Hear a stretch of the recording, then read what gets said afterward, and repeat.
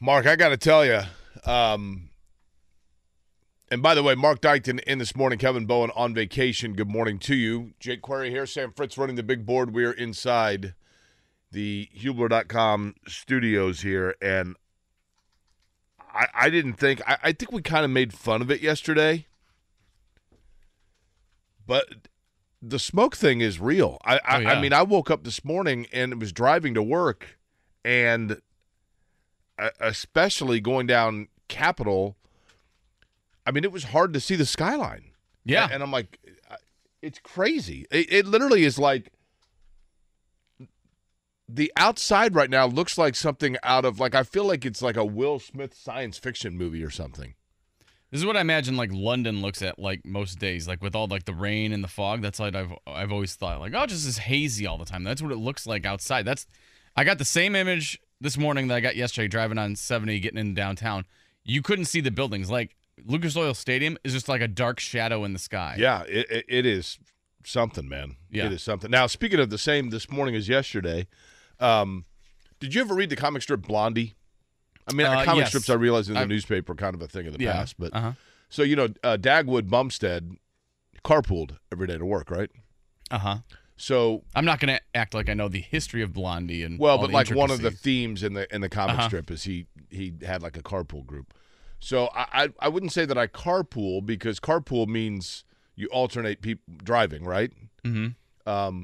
But yesterday I was driving to work, and I was coming down Capitol, and there was one of the Indigo buses was on the side of the road with the hazards on. I don't know what the issue was, but it was at one of the bus stops, and I see the guy waiting for and he's kind of like, in other words, the person that's getting ready to get on the bus is like looking at his watch, and the bus is sitting there with hazards on, and I'm like, well, this doesn't look good if you're a bus rider, right? So I roll the window down. I'm like, hey, man, where are you going? And he said, well, I got to go to the transfer center, which is obviously by the old Market Square, to go out east. And I go, well, I'm going downtown, man. You want to ride? And he kind of I could tell he thought about, like, I don't know. And he's like, all right, sure. So he gets in, and he works out at Community East. Nice guy. So we chat briefly. Of course, it's like 6:30 in the morning, so how loquacious is one at 6:30 in the morning, right? So we get downtown, and I'm like, all right, here you go. And I said, well, hey, I'll look for you tomorrow. And sure enough, this morning I'm driving down, and I was coming down, and at the same bus stop, he was sitting on the bench waiting for the bus, and I pulled over and gave it a honk, and he hops in. Hey, good morning. Daryl's his name. He's got it like a personal Uber driver now. So Daryl and I shot the bull this morning. He watched Frozen last night. Oh, I've been there. With his nephew. Uh-huh. And said he fell asleep during it. Oh, well, you'll probably see it 100 more times if you're me. So, but he said overall, I liked his line. He said, I went to bed watching a movie and woke up and the movie was watching me. So, yeah, it's a pretty good way of saying it. That's how it works. How about you? Anything exciting happened last night other than the smoke? Not really. Yeah, we kind of looked outside. Girls were like, can we go to the park? I'm like, I don't know. It doesn't look great. Like, it's not that you want to deter them from going outside, but it just doesn't look like great quality of, like, being. It just kind of, like, you look out and you're like, do I want to go outside right now? If I can see the air, I don't know if I really want to be breathing it. Mark, they say, I mean, who is they, right? But reports are that the air quality, I mean, it's literally like the worst that I can ever remember. I don't ever remember seeing. I didn't even know of like the air quality numbers. And this morning in Indianapolis, it's at like 262, and over 200 is like stay the hell inside. It's 262. I mean, literally, it's like good morning Shanghai, right? Yeah, I know. I mean, honestly. Yeah. So the girls wanted to go to the park. I was like, let's maybe just like stay indoors and watch movies or something like that. So they watched a couple of their cartoons, and I was doing prep for the show and watching the Cubs game on the computer screen and all that stuff. So got some work done, but yeah, most of the time is just kind of staying indoors yesterday. A lot to talk about over the course of this morning, including the Colts practice schedule is out for training camp. God, I was glued to my Twitter screen and waiting for that release. I could not wait. So come on already, start the live stream. Let's go. I need to know these dates. You had your schedule. Well, especially for the joint practices with the Bears, right? Oh, yeah. Well, I assumed those were going to be at the end, and they were. But, yeah. My wife's like, are we going to that? I'm like, yeah, I would say we are. I remember. Now, I'm going to be the old guy. I remember when I was a kid. But just for example, Mark, when I worked in St. Louis and I covered the Rams, which is funny because I was kind of my entry level to – and I've told this story 1,000 times, but I'll make it 1,001, okay? When I worked at Channel 6, now I want people to grasp this, okay? This is how far things have come in 25 years. When I was 25 years old, my first job in media, essentially, my first job was at the Star in the Agate Bureau. I took phone calls and wrote the box scores for high school football and basketball games. It was a great job. I liked it. And then – but I had been shadowing Ed Sorensen, the sports director at Channel 6, since I was like in 6th grade. And finally I just said, look, is there any job I can do here? And he got me a job through a temp agency at Channel 6 as essentially the entry-level whatever they needed done, mixing coffee, cutting tape, running scripts, etc. In 1998, the Brickyard 400 was running, it would have been I've got to think, 5th running, I guess, of the Brickyard 400. And Ed comes up to me one day, and I was kind of excited for the Brickyard 400 because, it was at the Speedway, right? And it was a big deal. And Ed says, hey, we're not going to credential you for the Brickyard 400. And I remember being, like, devastated by that.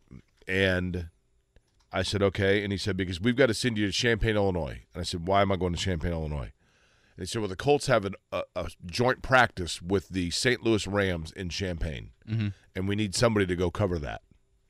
And by cover that, it meant that I went with Dennis Goins, the photographer, and I was just the guy that held the microphone afterwards to get interviews. Hey, how'd the team look? Whatever.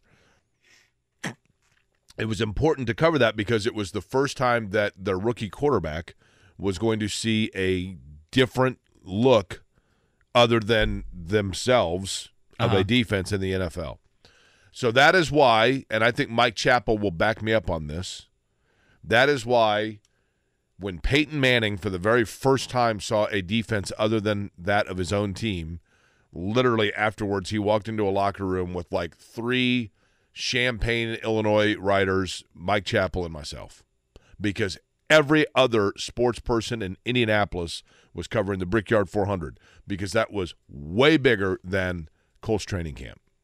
And then 2 years after that, I ended up getting a job in St. Louis, and like my first responsibility was to cover the Rams training camp in Macomb, Illinois. And I just remember, you always did move-in day. And it was like the nonstop video of guys walking into the dorms, carrying pillows, carrying suitcases, carrying sleeping bags, and it looked like the Bataan Death March. They wanted to be anywhere but going to that because it was like this long, 2-month-long just slog of just 2-a-days and, everything, right? Carrying in their 27-inch TVs and their Xbox, like original Xboxes and everything. Totally. PlayStation 1s. And literally it was like guys going to camp or going away to their freshman year of college. Now you have the following dates: July 26th, July 28th, July 29th, July 31st, August 1st, August 3rd, August 5th, August 6th, August 8th, August 10th, August 15th, August 16th, and August 17th. Now, I would assume that they have activities and stuff going on those other days. These are the days of open to the public. The open to the public practices. But still, you're basically looking at 3 weeks in Westfield, not living in dorms, not none of that. I'm not saying that the old way was better by any stretch. It's just different. I mean, it's different now. And the Players Association, I'm sure, has something to do with that. But we'll go over the course of, the schedule today and let you know, folks, days that you're coming out and the days that, kind of have a theme to them, the different things. Most of the days, practices are 9 to noon, and then later, practices, so like 10 to 11, 10 to 11:15. It has the hours also for the Colts City. But the practices in terms of what times fans can watch, usually about 90 minutes. is the open to the fans section of the practice. Are you going to go out at all? Yeah, I'm sure I'll go out a couple times. I think we're already planning to go out when the Bears are doing their joint practices. I'm sure that'll be the heaviest populated events will be the back-to-back practices against the Bears, Wednesday, August 16th and Thursday, August 17th. Those are always fun. We've gone to the joint practices I think they had with I'm trying to think now. It was like was it the Bengals one year? And then I think they did the Ravens. We went to the Ravens one. That was fun and all that. So it's always a good time. It's nice seeing other players you wouldn't normally see, and you get the kind of an up-close personal look at stuff. So it's always cool to see all that. So, yeah, I'm sure we'll go out a couple times. I know our show will be out there a couple times. We're figuring out the schedule as it is and all that. I'm sure we'll bring those dates to you when we have more information. But our show will definitely be out there. The midday show will be out there. JMV will be out there. The whole station will be out there throughout the course of training camp, I'm sure. Speaking of JMV, he's going to be at Walk-Ons later today. Mm-hmm. I'm going to head down there. You going to go down? My wife works, so I don't think it's child friendly because otherwise I bring 3 daughters with me. Instead, you'll be home watching Frozen, right? Or Frozen 2, or Hotel Transylvania, or something like that. Hotel Transylvania? It's an Adam Sandler cartoon where it's like a monster hotel. It's Dracula and Frankenstein and the Mummy. And is it scary or are they? No, it's funny. Hanging out. It's just like a goofy kids movie where it's monsters and then this human invades the hotel played by Andy Samberg and he's trying to deter it. The air quality, by the way, as of right now, somebody just sent to me 229. That's micro dust per whatever, right? It's listed as very unhealthy. Health warnings of emergency conditions. The entire population is more likely to be affected. Avoid all physical activity outdoors. Move activities indoors or reschedule to a time when air quality is better. So what you're saying is we're taking one for the team today. We drove into work. I mean, honestly, maybe it's the power of suggestion, Mark, but like I feel like my eyes kind of are bothered. It's like allergies. Mm-hmm. Do you think it's just the power of suggestion? I think it's the power of the suggestion, but also like you're looking out and you're like, are my eyes working correctly? Because everything looks blurry, but that's just what it looks like right now. I mean, it is definitely less than desirable. Interesting day yesterday in the world of sports. Stephen Holder, by the way, going to join us at 8 o'clock. We'll talk Colts with him this morning. Couple of kind of tragic stories yesterday in the world of sports. We'll start with Jimmy Johnson. I don't know if you saw that story. Yeah, that was a weird one. Jimmy Johnson will miss some racing, at least the next race on the schedule, because of the fact that his in-laws, so his wife's parents and their nephew, all victims in a domestic murder-suicide situation. I can't recall which one was the shooter. That's obviously in a level of that tragedy that's irrelevant, and it's also personal. I mean, I get it. But Jimmy Johnson is – I don't know his wife, obviously, but, from his time in IndyCar and just being around it, a super nice guy, and I know that there have been a lot of well wishes within the racing community pouring into him. When I heard that news, the first thing I thought of was, in equal tragedy, I guess, but, obviously not I guess, obviously of equal tragedy. But a few years ago, the same thing happened with Robbie Gordon's parents, which Robbie Gordon's parents would be the in-laws of Ryan Hunter-Reay, because Ryan Hunter-Reay is married to Robbie Gordon's sister, and they had a similar situation. That might have been a father and stepmother. I can't remember the exact circumstances, but nonetheless, tragic situation, obviously. The other one, not to start with back-to-back, sad stories. Yeah. Did you see about Ryan Mallett? Yeah, former Arkansas quarterback, drowned in Florida. He was a quarterback that, if you recall,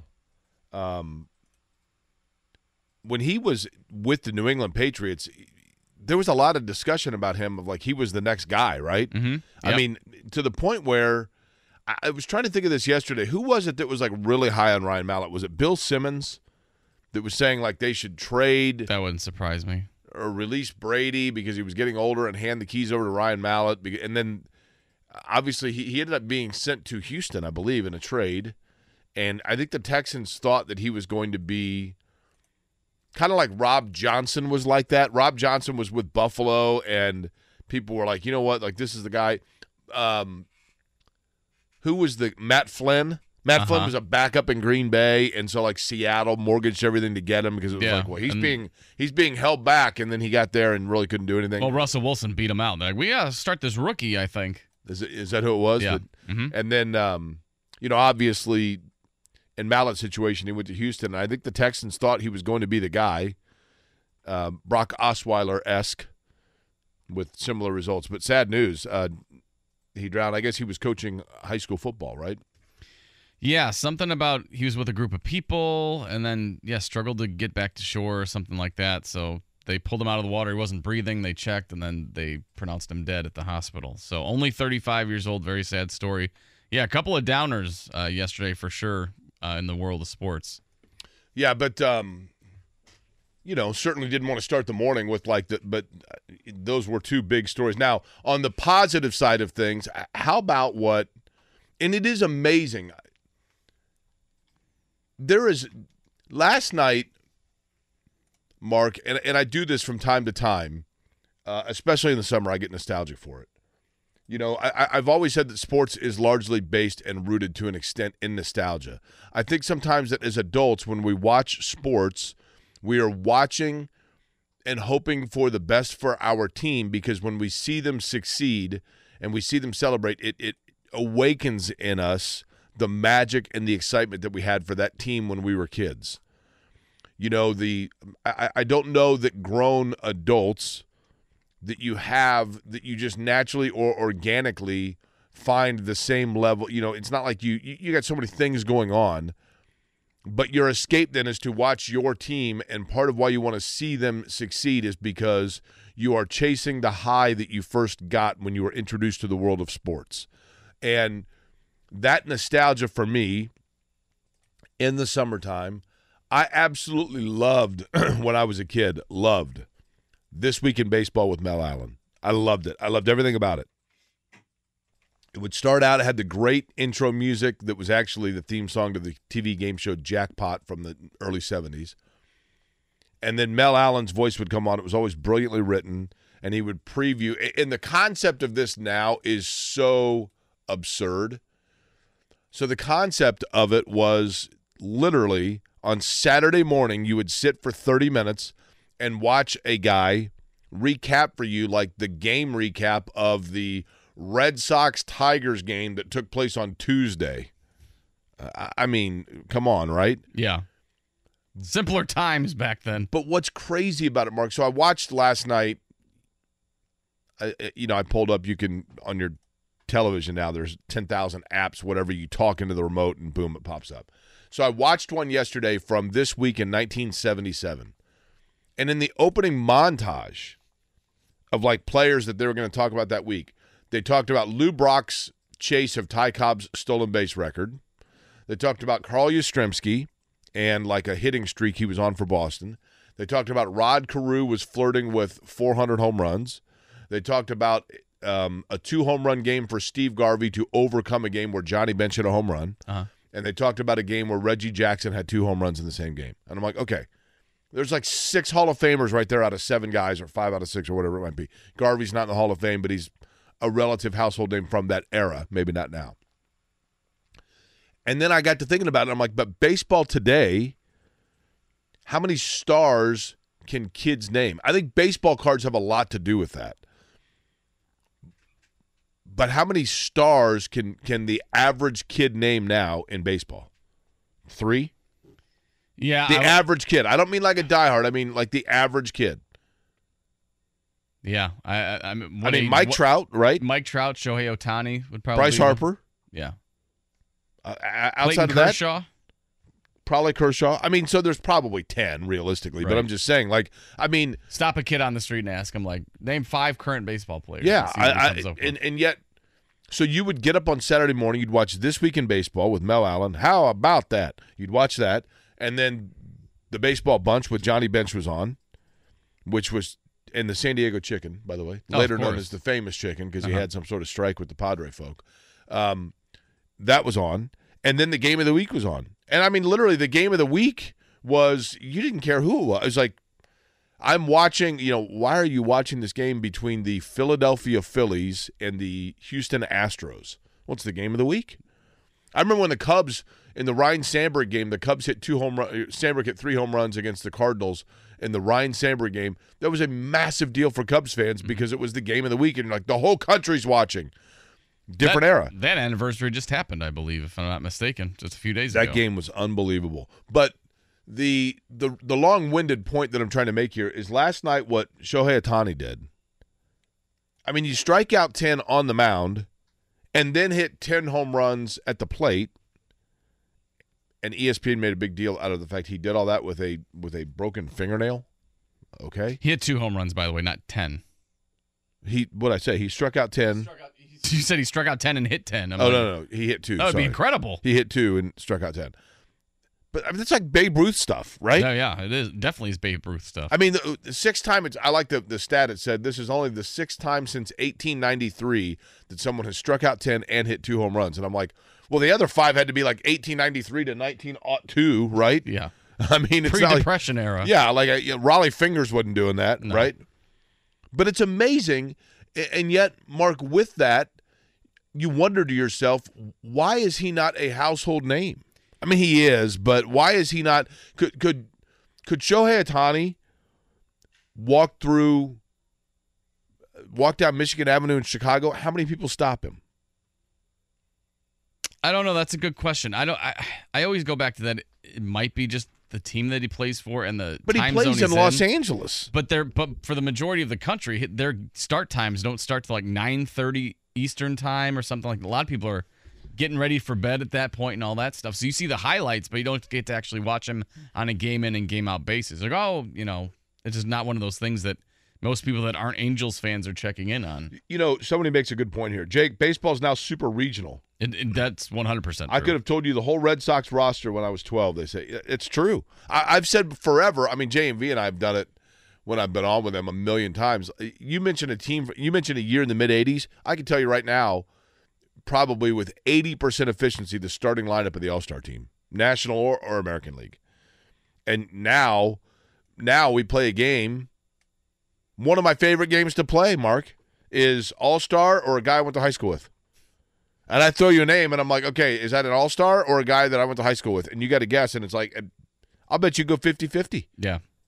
Probably. Yeah, that's 100% true, though, that it is regional because the RSNs that are in now, the geolocation blocks that are on, certain teams and stuff. Like, you live in L.A., and I don't think you can watch a Dodgers game unless you have, like, the 5th most popular cable package or something like that. It's like, it's not Comcast, it's not anything like that. It's like Cable Warner or something or whatever, and that's the only way that you can watch Dodgers games in Los Angeles without attending a game. So it is definitely super regional, and I think that also is playing a role. And unless you're watching baseball tonight, if they even still have that show, or unless you're really locked in on the MLB app, it is hard to track all these players and what's going on statistically. Like, outside of Ohtani, if you asked who's leading the National League in home runs, I probably couldn't tell you right now. Jordan Romano.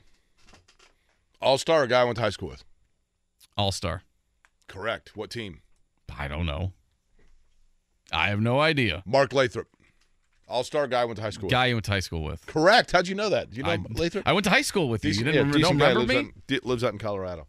A lot to talk about this morning. Stephen Holder will join us at 8 o'clock. We'll talk about the Colts. We'll also get you up to speed on the training camp schedule. We will go over that and let you kind of plan what you want to do in terms of Grand Park, going up and seeing the Colts for their free practices, some of the themes too, days that might be good for the kids, especially once the smoke clears, which hopefully is soon. We'll get you caught up shortly on what happened last night in the world of sports for those of you that might have fallen asleep to Frozen and woken up and the movie was watching you. We'll do that next on Kevin and Query here on is today Wednesday or Thursday? It's a Wednesday, right? And Matt Olson of the Braves is leading the National League, by the way, with 25 home runs. You gave me 15 guesses. I wouldn't have said Matt Olson. Matt Olson, I went to high school with him too, right? Oh, there you go. It's Kevin and Query, 93.5, 107.5 The Fan. Life is full of things to manage. Your work, your family, your plans, and your treatment. Consider Kesimpta, ofatumumab 20 milligram injection.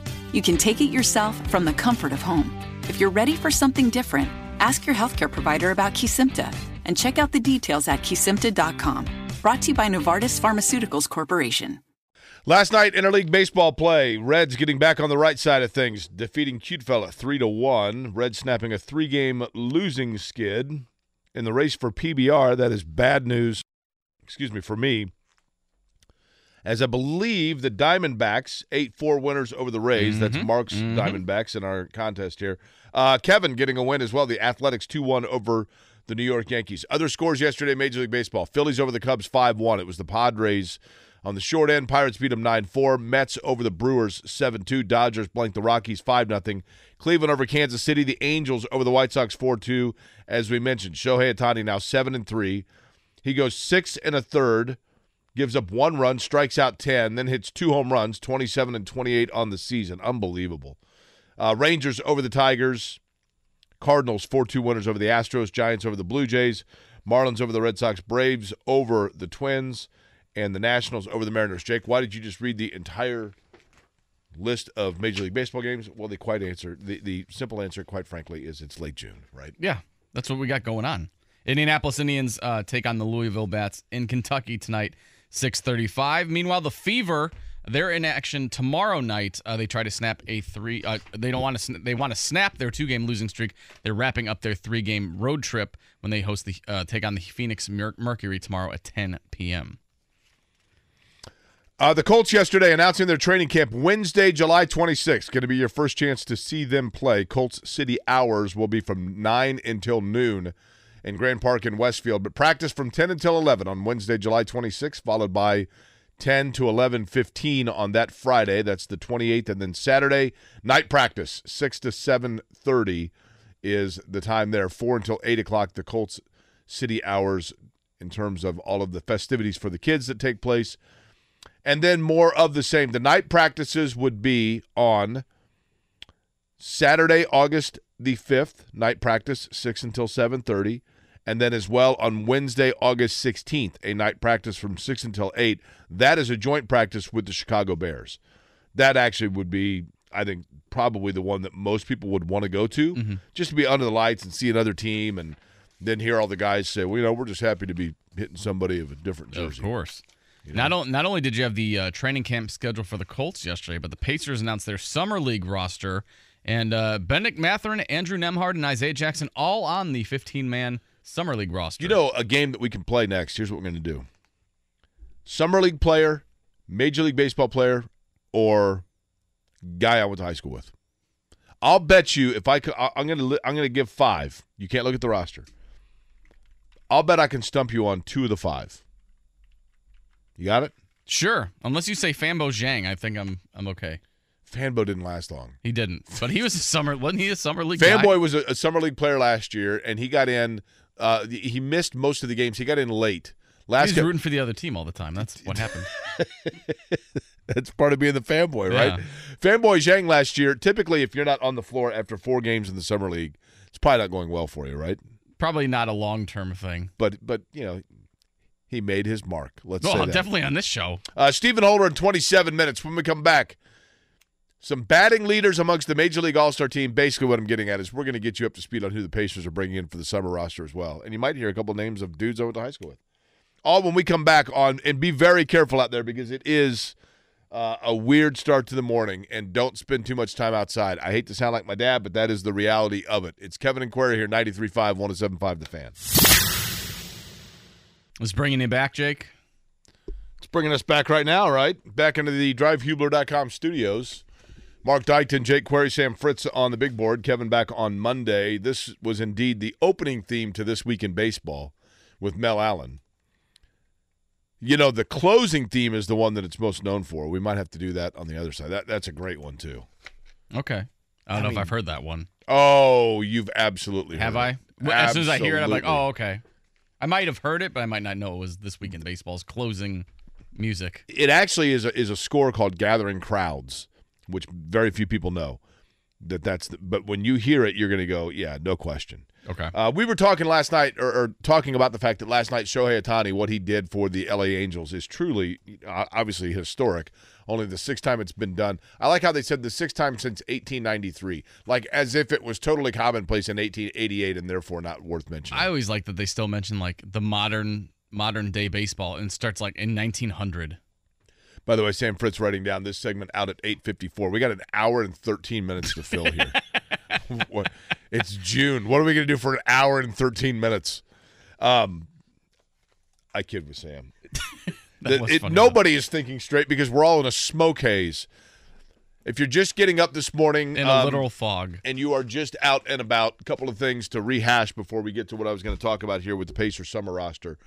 First off, good morning to you. Secondly, do be careful today because, and I don't usually, buy into and subscribe to the Chicken Little stuff, but the air quality is really poor because of the smoke from the Canadian wildfires that has worked its way south now to Indiana.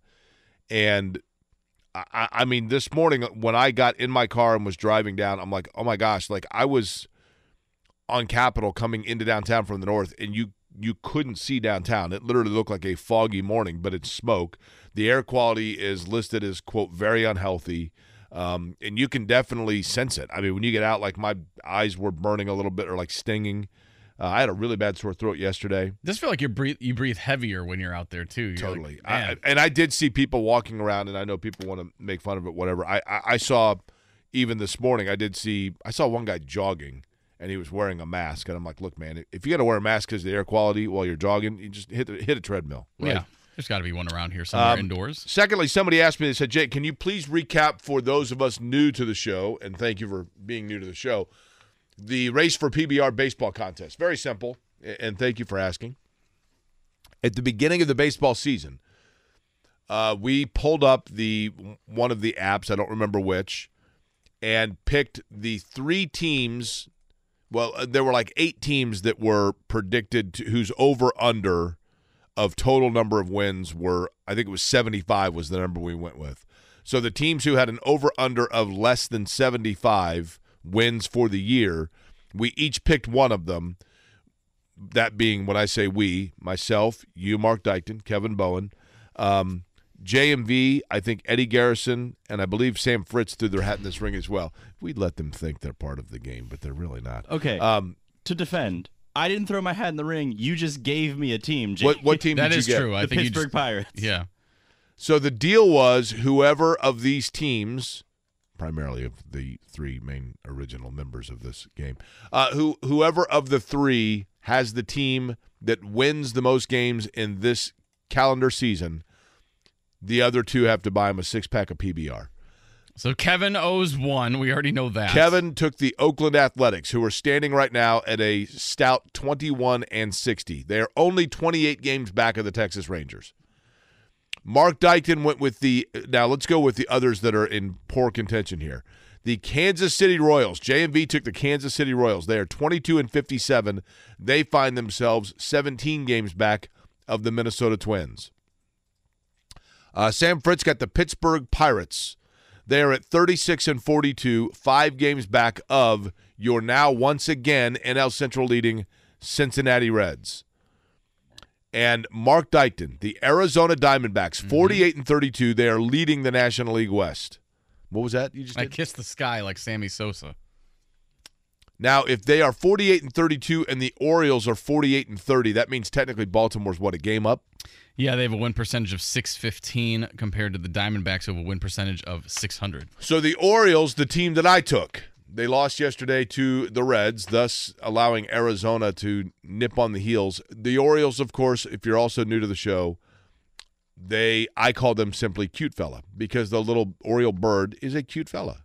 And if you look at him, he's just saying, hey, root for me. He's a cute-looking fellow, right? Now, sure. Shohei Ohtani, as I mentioned, what he did last night, 10 strikeouts, 2 home runs. 6th time it's happened since 1893. And that got me thinking about the fact that Major League Baseball, they do not promote their stars. And I think a lot of people don't know who stars are in Major League Baseball. Additionally, the Pacers summer roster was announced. We'll get you up to speed on who that is. I think that one you'll know a lot of the names, truth be told. But we're going to do a game here. I've got 1, 2, 3, 4, 5, 6, 7 names. Okay. These are divided amongst Pacers Summer League roster, Major League Baseball players, All-Stars. No, I'm sorry. These are amongst the top 50 batting leaders this year, right now. Okay. and dude I went to high school with. Okay. So, Sam Fritz, would you like to participate in our game as well? If you'll have me. You have to take the Pittsburgh Pirates. You crashed the party at our PBR. Yeah, it depends. Are you going to just give my answers for me too? No. I will give me a number 1 through 7, Sam Fritz. I would just like to go with 7. Number 7, Josh Jung. Say again, I'm sorry? Josh Jung. Is that a Major League player, a Pacer Summer League roster player, or a guy I went to high school with? Give me a Pacer Summer League player, please. Do you have the sound effects? Yeah, handy? which one do I need to do? You have the ding and the buzzer? Or the buzzer. Yes. He is third baseman of the Texas Rangers.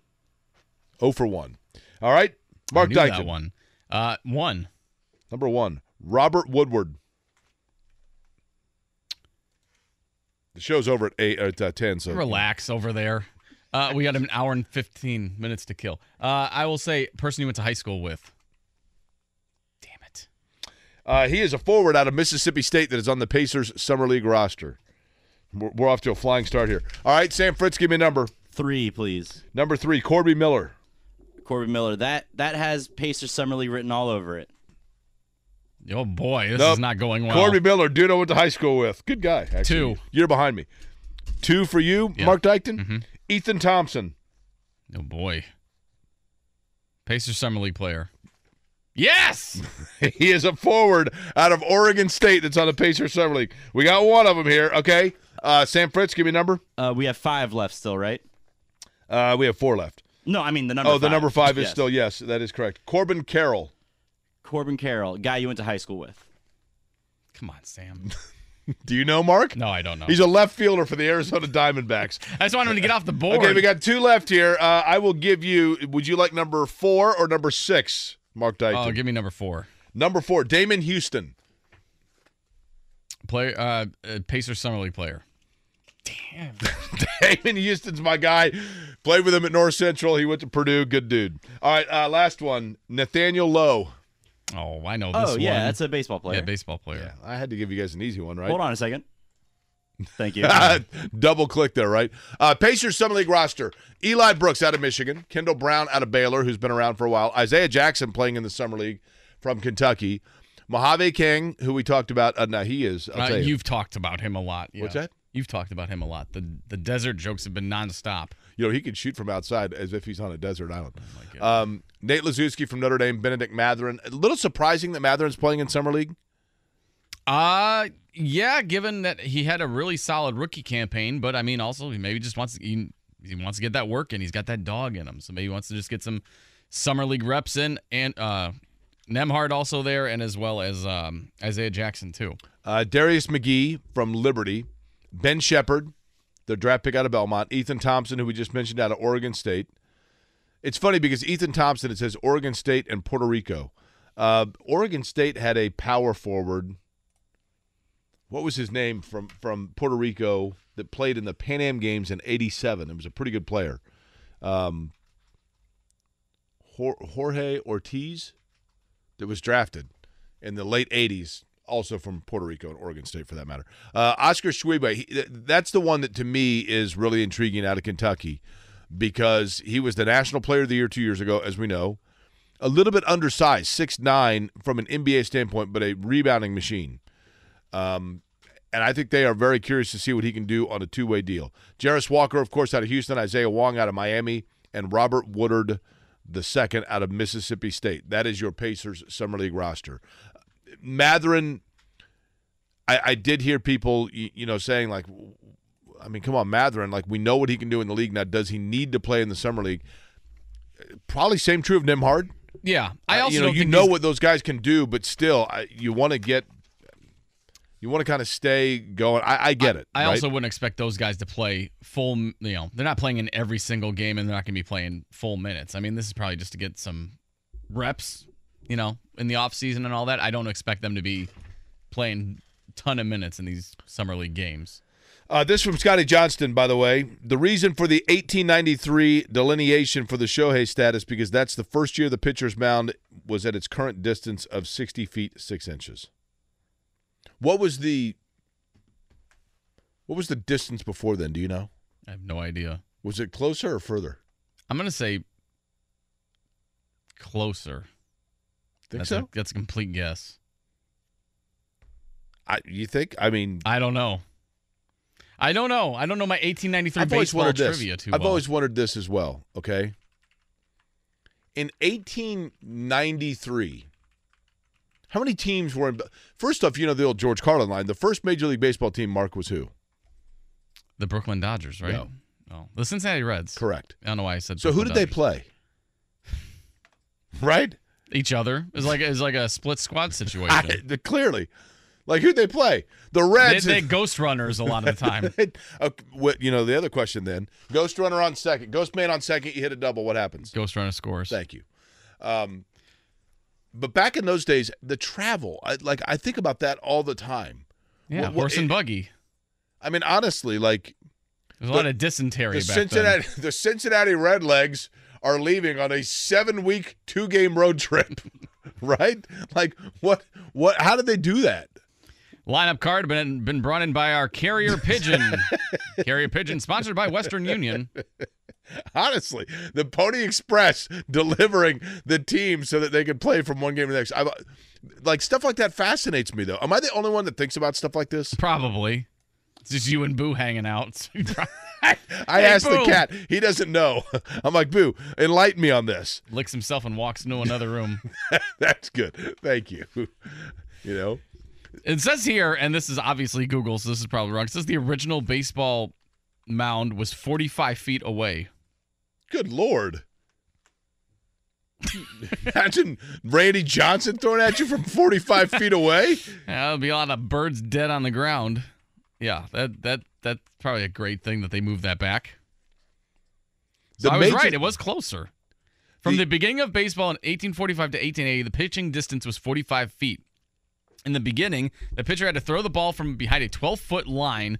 In 1863, another 12-foot line 48 feet from home plate was added to create a pitcher's box.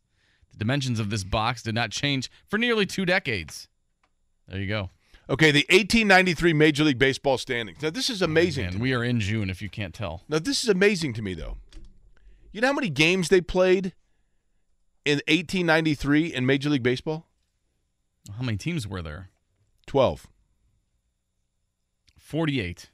129 games. Oh, that's excessive. I mean, how long did it take the winner, by the way, at 86 and 43, the Boston Bean Eaters? The Boston Bean Eaters were the winners in 1893. They played 129 games. How long did it take the Boston Bean Eaters to go play the Louisville Colonels? I don't know. Like, how long was that road trip? Pittsburgh Pirates, Cleveland Spiders, Philadelphia Phillies, New York Giants, Cincinnati Reds, Brooklyn Grooms. You know, the Brooklyn Grooms. Don't take your kids to that game. Baltimore Orioles, Chicago Colts, St. Louis Browns, Louisville Colonels, and Washington Senators. There's your 1893 Major League Baseball standings. Yeah, that had to be fascinating how that worked back then. I mean, honestly, though, like, kidding aside, it is, you do wonder. I think sometimes we assume that life was far more primitive, like pre-20th century, than it really was. I mean, don't get me wrong. I realize it wasn't, the modern stuff, but I think that we think like they were 10 years removed from living in caves, and I don't think that was necessarily the case. Stephen Holder joins us. We'll talk about the Colts training camp release and what to look forward to up in Westfield. He is going to join us next here on a Wednesday edition. Kevin and Corey, 93.5, 107.5 The Fan. Life is full of things to manage. Your work, your family, your plans, and your treatment. Consider Kesimpta, ofatumumab 20 milligram injection. You can take it yourself from the comfort of home. If you're ready for something different, ask your healthcare provider about Kesimpta and check out the details at kesimpta.com. Brought to you by Novartis Pharmaceuticals Corporation. Rolling along on a Wednesday, Jake Query, Mark Dykton here as well. Sam Fritz on the big board, Kevin Bowen back on Monday. And if you are planning on being outdoors today for activities, you might want to check. Children's Museum just announcing that outdoor activities for kids today are not going to open up because of the poor air quality due to the smoke from the Canada wildfires. If it looks like that here, what does it look like in Canada right now? I thought that. But I just saw, like, in Toronto, the air quality, the measurement, I have no idea how they – I mean, I know what the number means, particles per whatever, but in Toronto it was 158. Right now in Indianapolis it's at like 225. The higher, the worse it is. Right. Bad stuff. Joining us now on the Payless Liquors Hotline from ESPN.com, the Colts writer Stephen Holder joins us. Stephen, first off, yesterday the Colts training camp schedule was released. Wednesday, July 26th will be the first opportunity for fans to be able to go out for camp kickoff. 10 to 11 a.m. will be practice. Then on Friday, the same. Obviously, not every day it is open to fan accessibility, I guess. But it does seem to me, and this is how I know I'm just getting older, it seems like camp gets lighter each year. Am I hallucinating that, or is there some accuracy to that? And I'm not saying that they need to do like the Junction Boys type stuff, but it seems like the days get shorter and shorter. Fact or fiction? No, that's true. That is true. And first of all, I would quickly say to your previous point about the air quality. I drove through downtown yesterday, and I thought I had made a wrong turn. You could not see the skyline, like, at all. It's crazy, I know. And that was the same this morning, Stephen. I mean, it literally is like I told Mark earlier, like I felt like I was looking at the scene of some Will Smith apocalyptic fictional movie. Exactly. It really did. I mean, it is weird for sure. Yeah. So anyway, no, you're not wrong about camp, and it's not just the Colts. To be clear, I mean, this is a league-wide trend. It's happening. It's happening at all levels. Even down to high schools, that some of the smarter coaches have, or at least the more open-minded coaches have also gone this way, not to the same extent. But the point is, yeah, I think with the Colts and with the rest of the NFL, frankly, if you look at the makeup of their staff today versus what it was maybe 20 years ago with most teams, you see positions that did not once exist. You know, things like sports scientists and dietitians and those kinds of things that were never a consideration in the past. The sports science has taken on such a prominent role that they are now fully integrated into everything that these teams do. And whether it proves to be true or not in the long run, we'll see. But the science is telling them that less is more.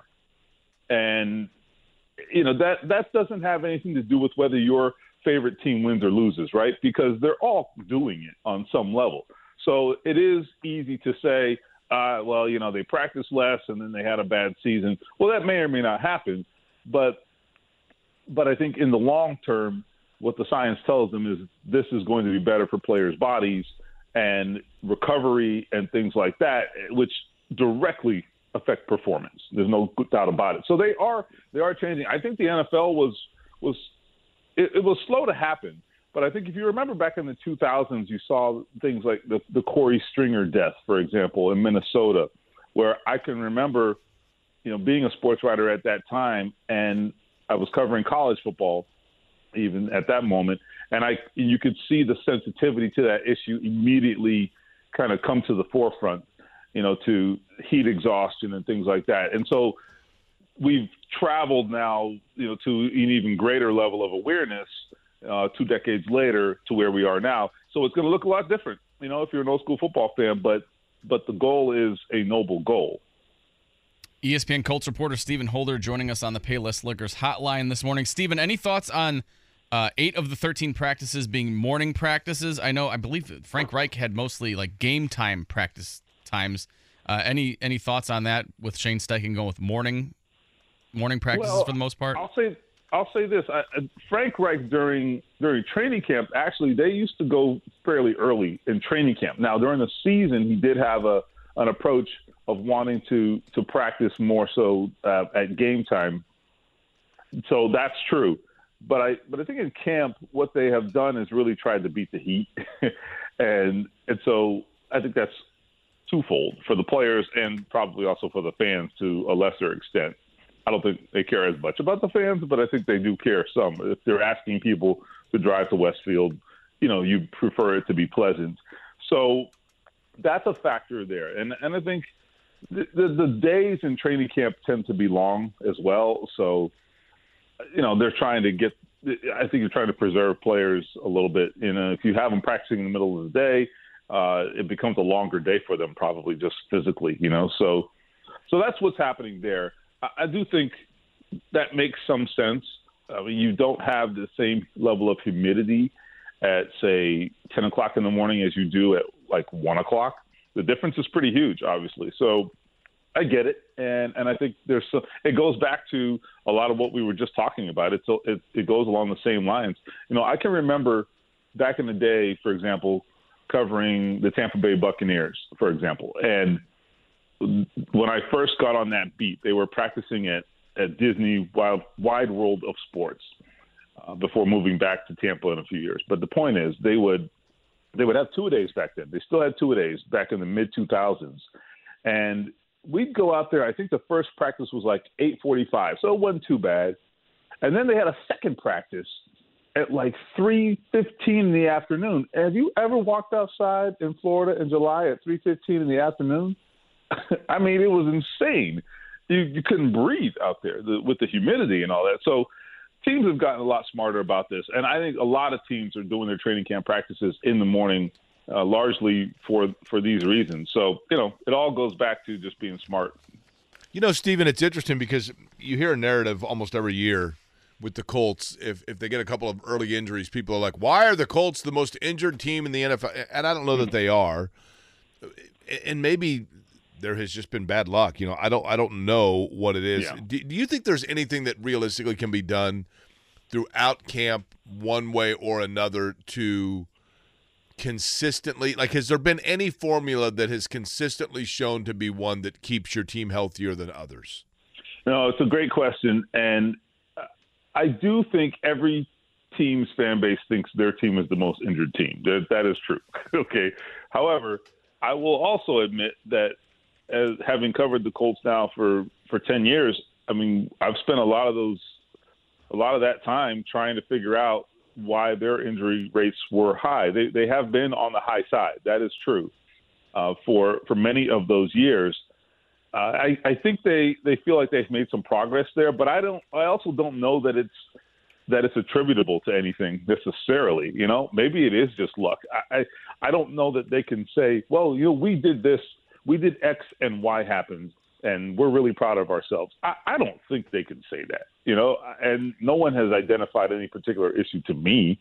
So all you can do is do something different than you were doing and hope for different results. So that's why you have seen a change in training approach over the years from year to year. Sometimes you have seen changes that way. You've seen changes to the off season. I know that there have been off seasons where they've gone harder than others. This one was probably somewhere in the middle. I don't think they went ridiculously hard. They had, for example, their off season, their OTA practices. I mean, they were going about an hour and 15 minutes. You know what I mean? Like, they were not very strenuous, and a lot of that is just individual work. They weren't going out there and going real hard and 11-on-11 work. So it all goes back to you're just trying to find that special sauce, but it's really elusive, and no one really has found it. The one thing I'd say is that there have been questions, and I'm sure you guys have talked about it. There have been questions about the Lucas Oil Stadium turf, and they have done player surveys over the years that have not reflected kindly on whether that turf, it predisposes players to injury.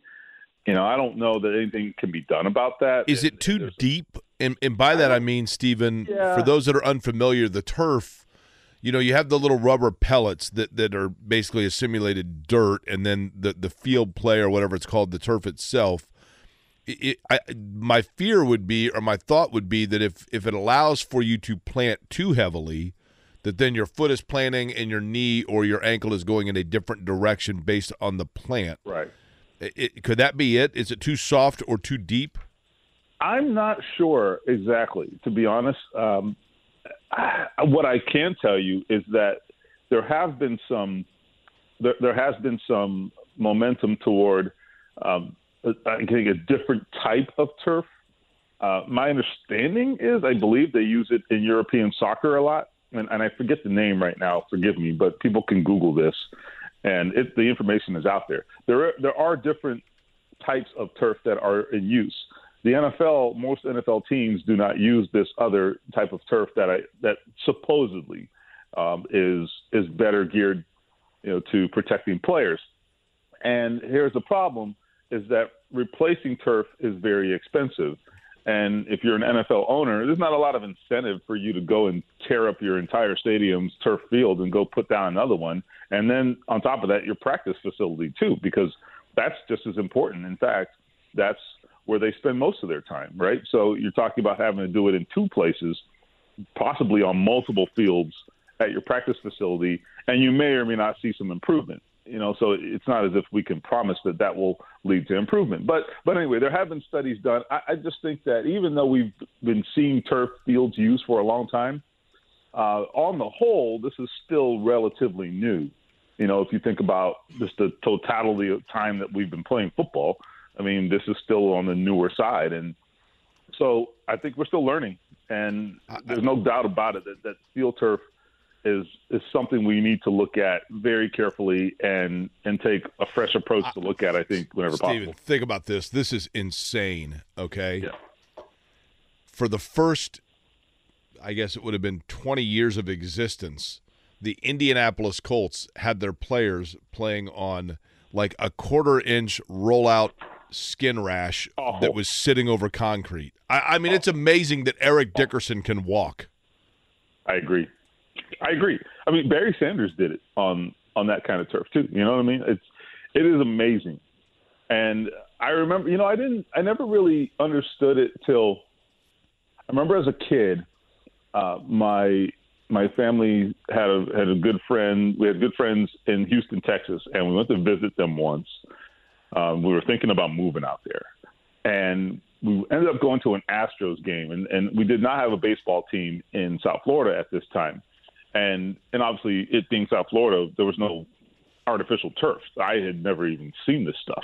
So, we play outdoors, So, anyhow, go to the AstroTurf. Go to the Astrodome and sit in the outfield, pretty close up. And Willie McGee's out there running around on this stuff, and I'm like, this is carpet.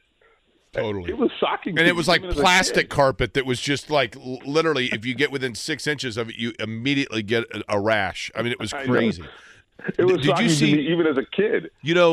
Stephen, have you seen, on a side note, and we'll get back to the football in a second here, but this does interest me. Like, I just recently read an article about the Philadelphia Phillies of the early to mid-'90s and the number of players they've had that have either been stricken by or passed away from, like, brain tumors or cancer.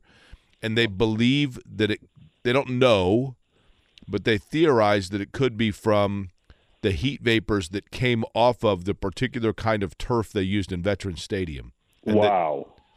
Honestly, isn't that crazy? Like, because you're talking about basically melting plastic that you're standing on. That's exactly what came to mind. Yeah, it's like someone working on an assembly line, with around some hazardous chemical, and then 20 years later they got to sue, 3M to get their to get their medical bills paid or something. I mean, that's insane. I had not heard that. That is heavy. Wow. Hey, when are we going to hear? And I know this is my weekly question. Stephen Holder's our guest on the Payless Liquors Hotline. You can read his work at ESPN.com covering the Colts.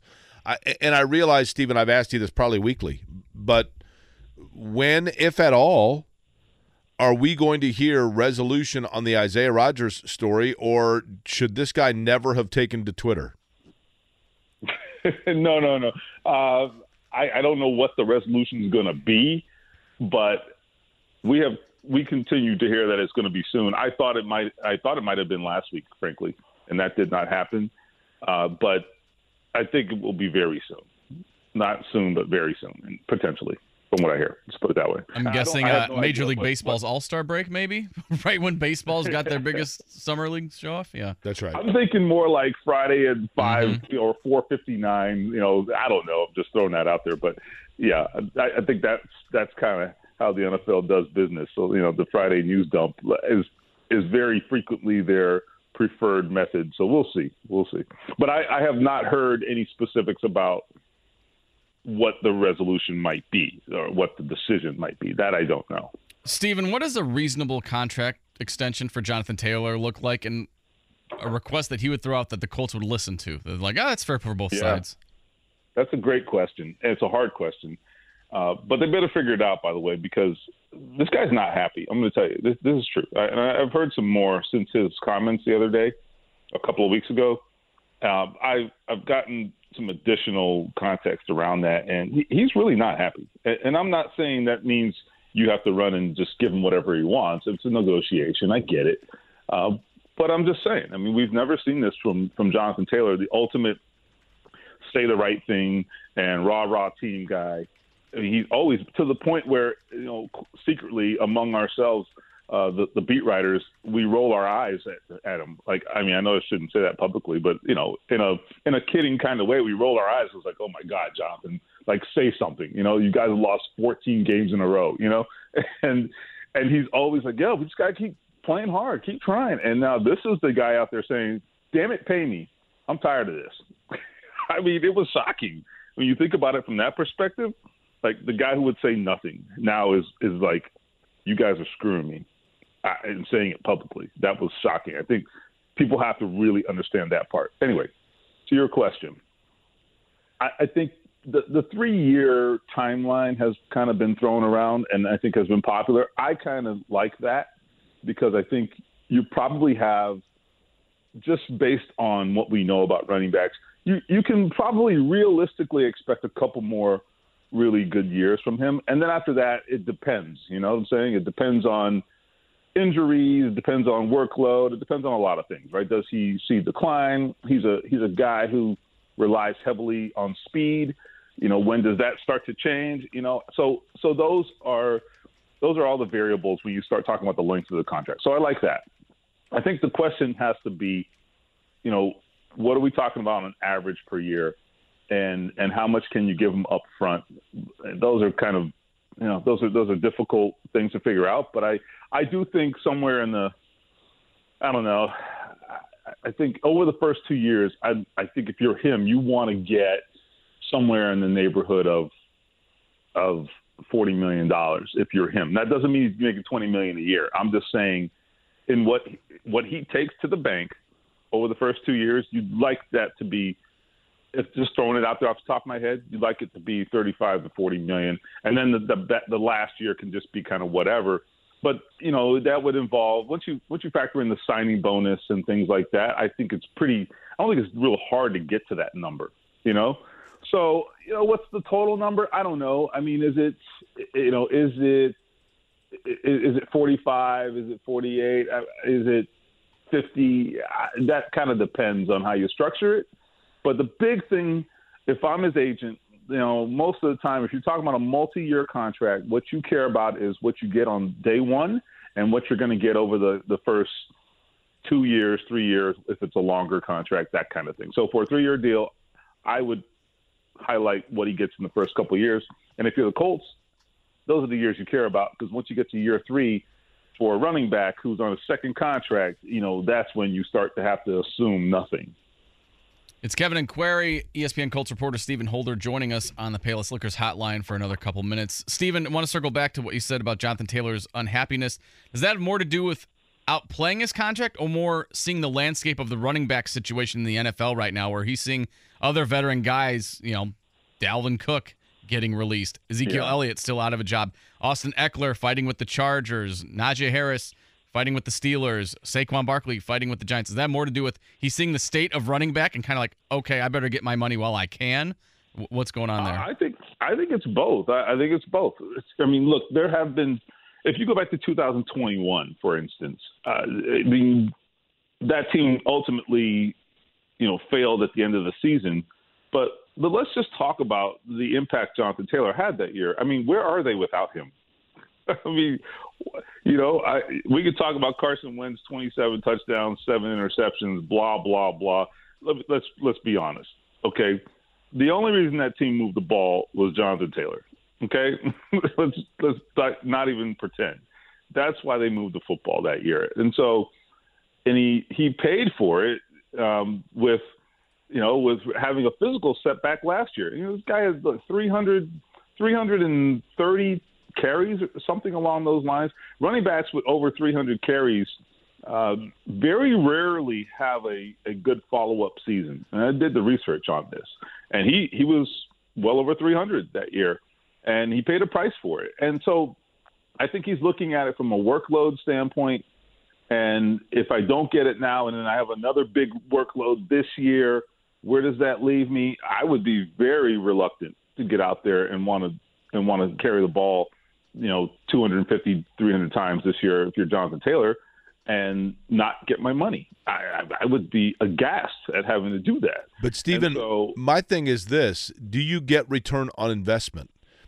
Well, that's a fair question. I think now there's two ways of looking at this.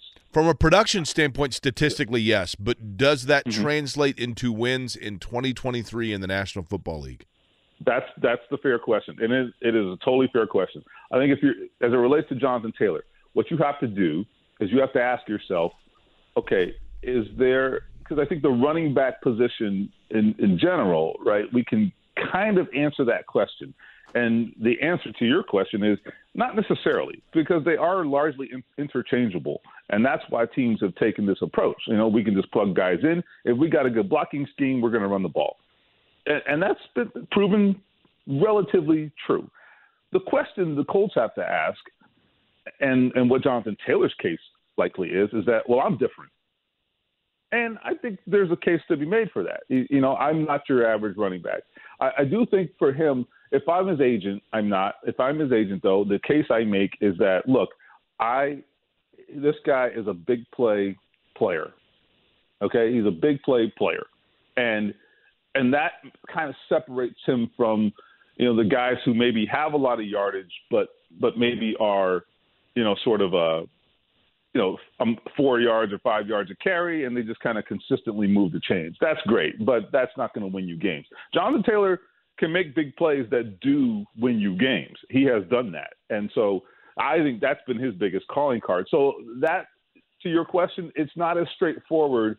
Does it translate? It's not as straightforward with Jonathan Taylor because of the kind of player he is. Now, then the question becomes, will he continue to be that player? He was hurt last year, and he was not that player. So, but that's the nature of doing these contracts. You're projecting, and that's a hard thing to do. I think it's a hard negotiation. I said this a long time ago, and it's proving to be true. This was going to be a hard negotiation, and here we are. Okay, most critical question to wrap it up for you, Stephen. You ready? A little peek behind the curtain for people in midsummer content here on Sports Talk Radio. Probably most would be stunned to know this, except for the cultured nature of the two of us. When not talking about the Colts on the radio, you and I take in Broadway musicals together. This is a fact. Well, well, singular, not plural. But okay, well, it has happened. Yes. That we have others that are on the docket here that may be up and coming. I'm interested to see To Kill a Mockingbird in January, for example. Disney's Frozen, probably not of interest to me. Tina Turner, there's a musical about Tina Turner coming up in April that's coming here. At any rate, the most recent that came through that we saw at Clues, the two of us saw, was Ain't Too Proud, which was the story of the Temptations. In your, I don't know how many Broadway shows you have seen, you would rank it where? Would that be like average, slightly above average, below average, or good, very good, etc.? Look, as I admitted before, I'm not the authority, but I would tell you, in my from my uncultured point of view, I thought it was excellent. Like, I had no expectations, and I thought it was fantastic. I mean, I really was surprised because I went in with no expectations, really kind of not knowing what we were getting into. I thought it was fantastic. The performances were great. Yeah, and I didn't. You are much more of a I think expert on this. So theater nerd, you can say it. No, right. No, but he does know more than me about this, and I thought you felt the same way, right? Yeah, I thought it was really well done. It's interesting because Stephen, as you and I were talking about when we were in the audience, for me personally, the Temptations certainly, they're one of those. They're an iconic obviously, Motown act. And the number of songs, there were several songs in it that I'm like, you know what? I'd forgotten this was the Motowns. The Temptations. I would have thought it was the Supremes or the Platters or another Motown act. I thought the story was fascinating. I didn't realize the backstory not only of the band, but some of the conflict within the band, the loyalty within the band.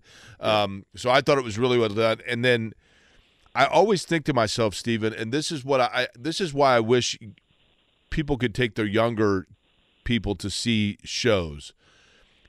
As I was watching the performance and listening to the performers sing the songs of the Temptations, that many of them sounded exactly like the Temptations, right? Yeah. And I was thinking to myself, probably a percentage of the people that I'm sitting here watching perform on stage that are getting a standing ovation were like outcasts in their high school graduating class, or were just like the forgotten, nerds or whatever else. You know what I mean? Like, to use those high school terms. And here they are, right? I mean, and then you think to yourself, like, there are a lot of really talented people out there, man. Really talented people. Yeah, I thought about, like, those theater kids, like you said, in high school that they maybe get made fun of. Well, now they're on stage, getting standing ovations from thousands of people, which is kind of cool, Totally. So I did think about that. Yeah, totally. It was very cool. Well, Stephen, we appreciate the time as always. Be safe today. Honestly, stay inside, man. It's ugly out. Yeah, it's ugly out there. It's been a long time since I've said that, if ever, before about smoke, but that's the reality of it. Stephen, appreciate it. Okay, guys, take care. Stephen Holder from ESPN.com on the Payless Liquors Hotline. Now I'm seeing how much Frozen is going to cost me this fall. Oh, you didn't know it was there? No. But how much is it? I don't know. I'm shuddering right now. So my parents have season tickets to the Broadway Indianapolis shows, and I mean, it's fabulous. We've seen. I mean, I saw Ain't Too Proud. We saw Hamilton. We saw From Far Away. We saw, there was another one, Hairspray, Rent. I've probably seen 10. The Lion King. Okay. I think I've seen 10 total. It was really good. The one about the Temptations was really good. I've seen a few back in my day. Haven't been gone recently, but since kids. But we've seen a few. We saw Wicked. So are you going to go see Disney's Frozen? Probably. I'm sure that'll be a big hit for the girls. So yeah, probably. Time, by the way, for a morning check down.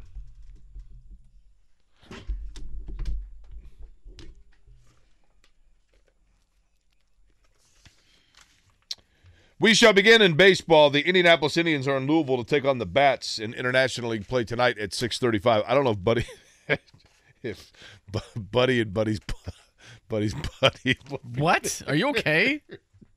You just keep saying the word word Buddy. You gotta get the joke out, bud. I can't think about the Louisville Bats without thinking about Buddy's Buddy. Say that story again for those that aren't aware. I've told the story like 1,000 times. Well, what's one There's more? no way that anybody doesn't know. I went with Dave First 25 years ago to a Louisville Bats game. We went to a Reds game, and they were like, let's go to the Louisville Bats game. Let's drive over to Louisville and go to their game, make it a doubleheader.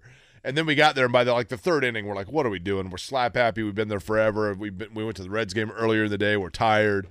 So we're there. They're playing the Syracuse Sky Chiefs. We are intentionally acting like diehard Sky Chiefs fans, annoying the crowd.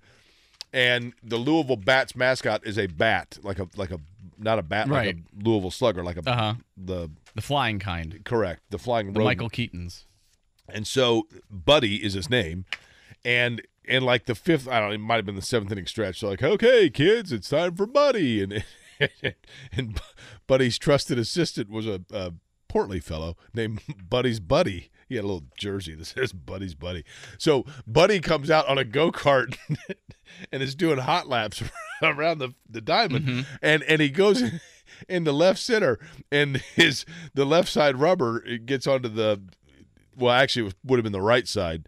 Got a little bit on the grass, a little off the warning track. He took it a little hot into the corner, and the go-kart flipped about 8 feet in the air, to which it landed on top of Buddy, who's laying, and you could see his little wing kind of flapping.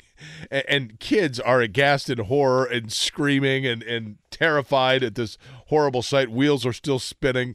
They're zooming out from the Jumbotron. And First and I are laughing uncontrollably. You can hear our laughter somewhere between Jeffersonville and Scottsburg. And then the PA guy comes on and says, "Don't worry, kids. Buddy's on his way out." And the little portly fella had to sprint from the dugout all the way out to center field and help lift the go-kart. His wings just got clipped. Buddy and his wings eventually. I think he was okay. He was okay. I haven't been to a Louisville Bats game yet at Louisville, but I'll have to go and look for him. Do you know why he had the accident?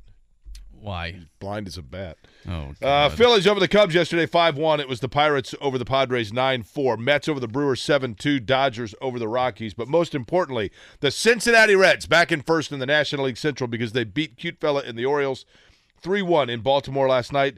Milwaukee now surrenders back the lead in the NL Central because the Brewers yesterday, did they play yesterday or were they idle? The Brewers? Yeah.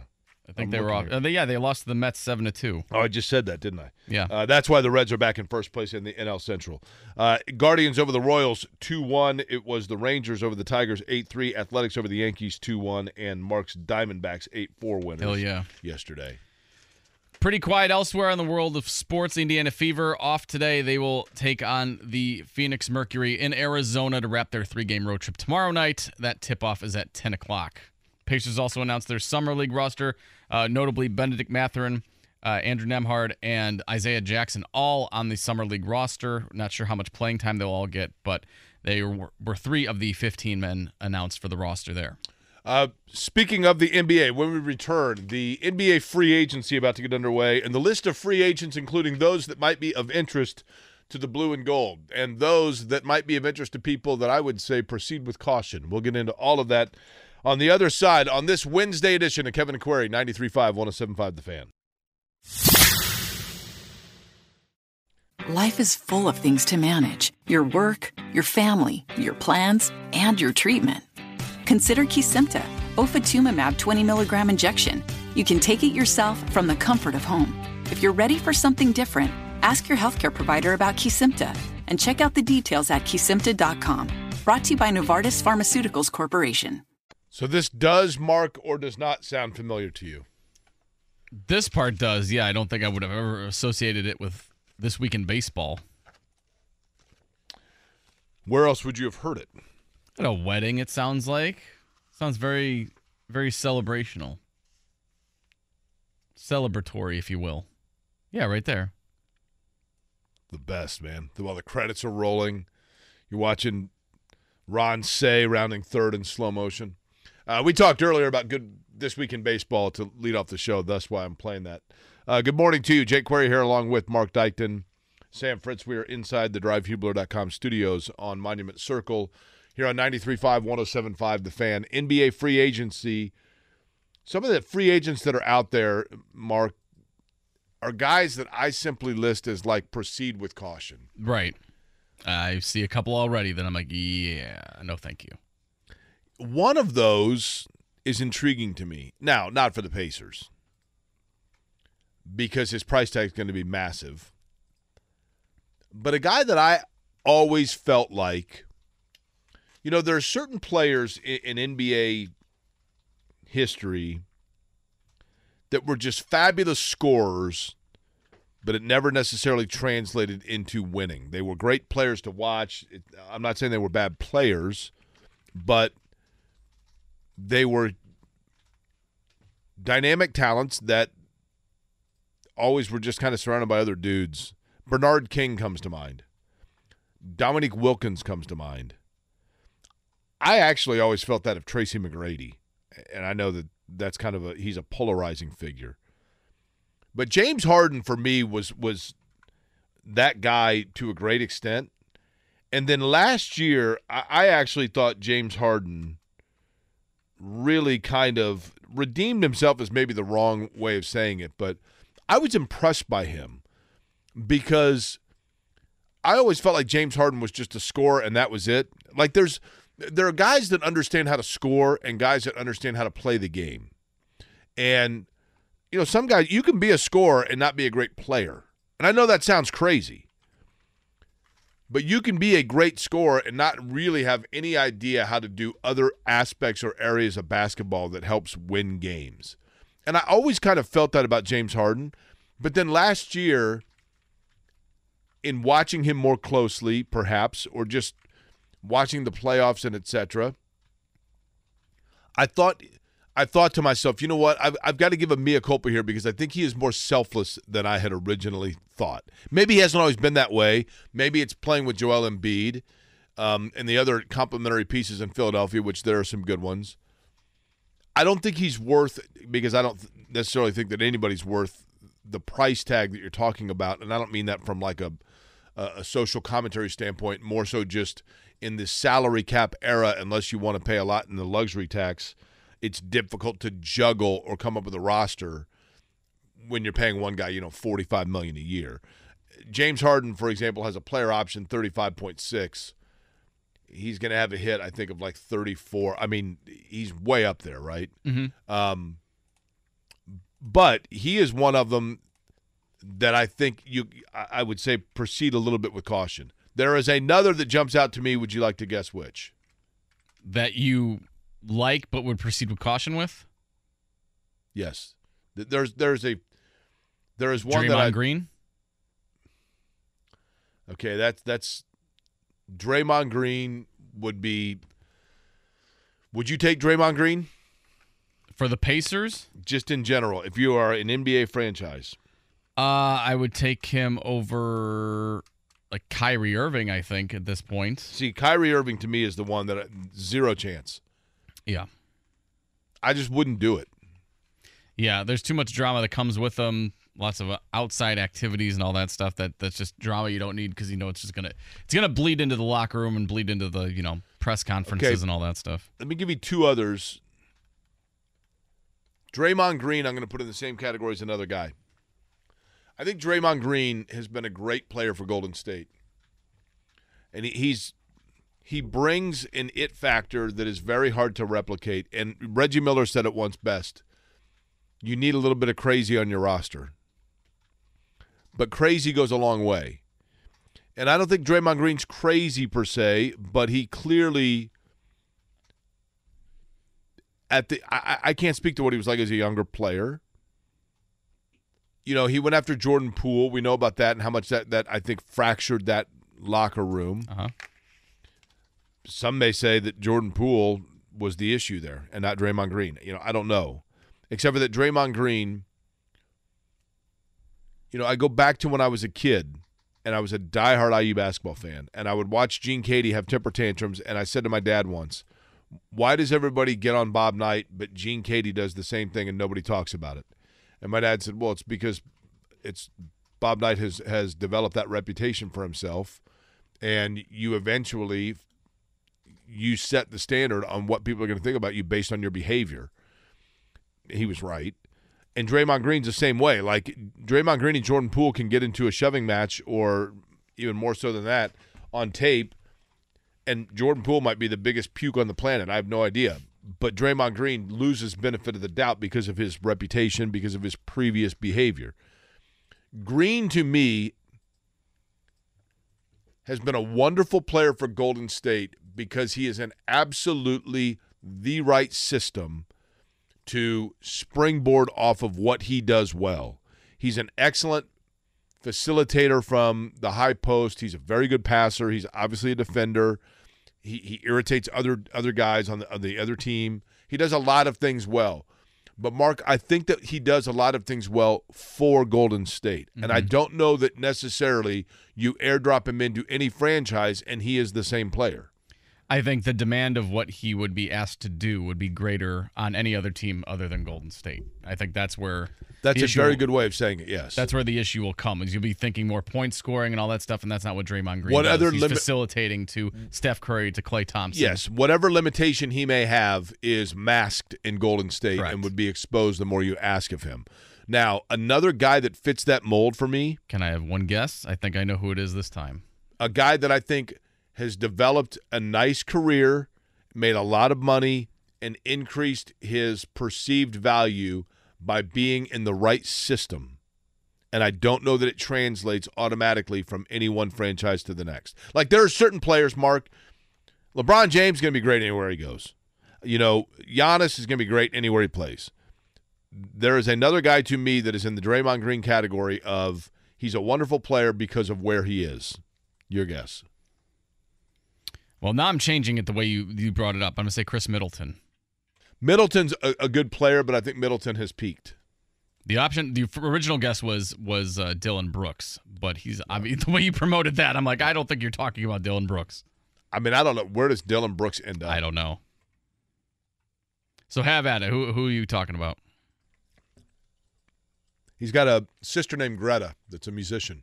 Van Vliet? Yes. Yeah, I like him a lot. You do like him? I do like him a lot. I think that Fred VanVleet, to me, one of those guys that, like, and maybe I'm not giving him enough credit. I mean, I think he's obviously he's a very good player.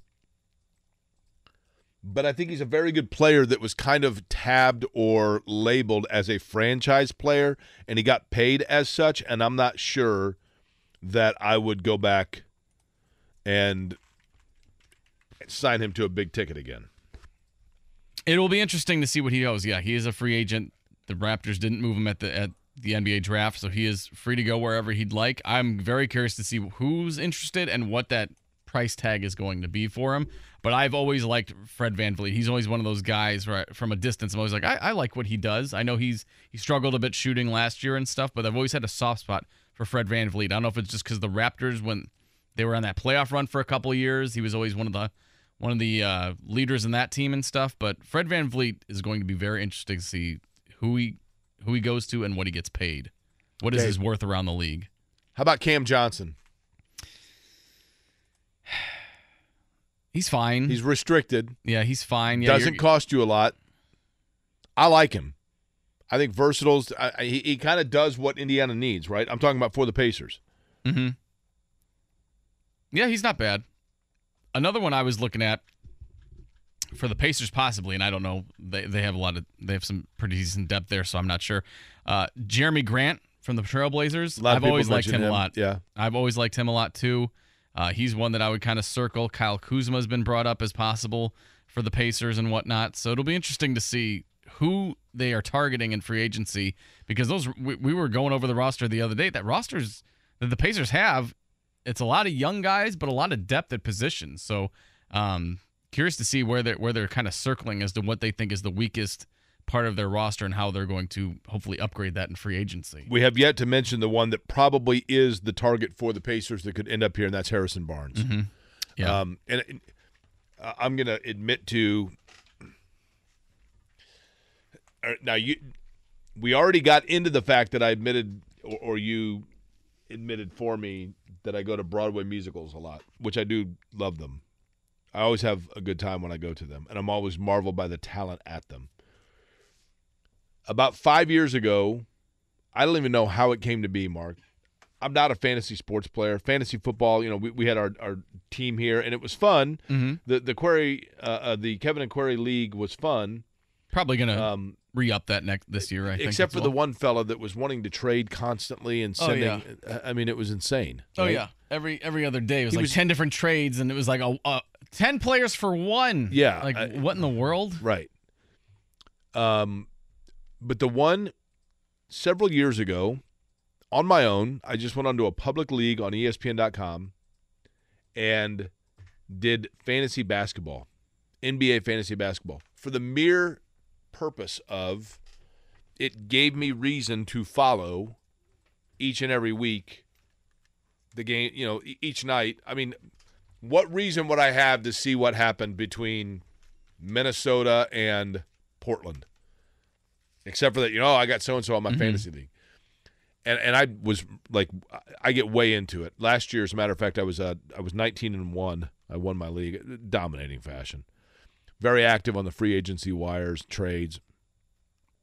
But for the last 3 years on my team, not a keeper league, I've had Harrison Barnes. I say all of this only to say, as a result of that, I was kind of monitoring or in tune with Harrison Barnes' NBA production. And he is a good player.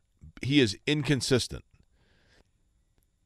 Not necessarily maddeningly inconsistent, though, because his production is based on the nights that he's needed to be productive. And by that I mean he could give you 20, 25. There are nights where he does it, but it was typically when, Sabonis was out or De'Aaron Fox was out or where they needed scoring elsewhere. Other than that, his role essentially was he is a quality teammate, a consistent shooter, not overly quick. He can guard a little bit. He's getting older for sure. Just turned 31. But I think he is I'm trying to think of Pacer players. You remember when the Pacers got Al Jefferson? Yeah. Al Jefferson was a huge talent in his early younger years, and then the shelf fell pretty quick. Harrison Barnes is a different kind of player than Al Jefferson. Don't get me wrong. He's not a 4 like Jefferson or a 5. But he's kind of a 3-4 guy. But I think his role would be similar to Al Jefferson. When the minutes are called upon, he can provide them. But he is more so there for just kind of the veteran leadership, stability, and in particular to, quite frankly, to appease Tyrese Halliburton. He would definitely be that, especially when you look at the rest of the Pacers roster. He'd be the veteran old guy in the room at 31 years old, which is crazy to say. But, yeah, they've got quite the youth movement going on for the Pacers. I do think, by the way, that Harrison Barnes, I think right now, if you were like putting a wager on it, that the Pacers are the clubhouse leader to end up acquiring Harrison Barnes, unless something's happened that I'm unaware of in the last 24 hours. That's the name I've heard the most. And the Mad Ants might be the leader for Dylan Brooks. We'll have to see. We'll see what happens. I mean, what a knucklehead that guy is. Life is full of things to manage. Your work, your family, your plans, and your treatment. Consider Kesimpta, ofatumumab 20 milligram injection. You can take it yourself from the comfort of home. If you're ready for something different, ask your healthcare provider about Kesimpta and check out the details at kesimpta.com. Brought to you by Novartis Pharmaceuticals Corporation. Interesting that we would play Walk of Life, which is a great song, great music video, because you just heard JMV mention walk-ons. Today, he will be there. That's at 247 South Meridian doing his show. I think I'm going to swing by as well, right here in downtown, and see John, and I think some of the folks from work are going to be there as well, so look forward to that. Mark, we talked the last time that you and I were in here together, I think. I'm not sure how long ago that was. We talked about athletes that would be good replacements for Pat Sajak on Wheel of Fortune. Uh-huh. And the whole time, it almost feels like there was this search for the next Pat Sajak, and then they announce who it is, and you're like, oh, yeah, I mean, that was pretty obvious from the get-go. Yeah, we tried to put a sports spin on it, but obviously the Wheel of Fortune folks were like, yeah, I think we'll go with the safe and easy route. So Ryan Seacrest is the guy, and here's the thing about Ryan Seacrest. There's nothing about him he's a nice-looking guy. Moisturizes probably as much as you do. To me, that's right. To me, there's nothing about him that jumps out at me as being like this overly talented individual, except for, he's pretty polished, pretty smooth. But he has a very unique quality about him. And maybe I'm totally misreading it. People can feel free to text or tweet me and tell me if they disagree with this. But I think there's a unique characteristic or quality that somebody has that Ryan Seacrest possesses. Now, let me give you an example, Mark. Give me like an uber famous person in American culture, just like an uber famous person. Oprah. Okay, Oprah Winfrey. Oprah actually possesses this same characteristic as Ryan Seacrest. If you ran into Oprah Winfrey, if you were walking through the Water Tower place in Chicago, and Oprah Winfrey was like walking along checking her phone, and you're like, oh my gosh, that's Oprah Winfrey. And you said like, Oprah, oh my gosh, what do you think her reaction would be? You get a car. Yeah, I mean, her reaction would be like seemingly her reaction would be like, well, how are you? Mm-hmm. What's your name? Yeah. And like you kind of feel like Oprah Winfrey, right? Like everybody's like, oh yeah, Oprah. Like she's on a first name basis with everybody. Right. Now there are other television or music or entertainment personalities that, like Johnny Depp. Johnny Depp is like uber cool, but Johnny Depp seems like the type that, like, if you saw him, you'd be like, I don't know if I want to go up and say something to him or not, because this guy may be like, he may like snarl at me and walk away. I have no idea. there's a very unique characteristic, and it in itself is probably a true talent, where Ryan Seacrest, like when you watch American Idol, and I know it's been a while since that show was really in vogue, but if you watched American Idol, people get up there in front of the judges and they're like super nervous to meet or talk to Katy Perry, or they're super nervous to meet or talk to Lionel Richie, or, you know, predating that, like obviously Simon Cowell, okay? But then they leave that room and Ryan Seacrest, they're just like, oh yeah, it's just Ryan Seacrest. Well, Ryan Seacrest is like probably more ubiquitous than half of them.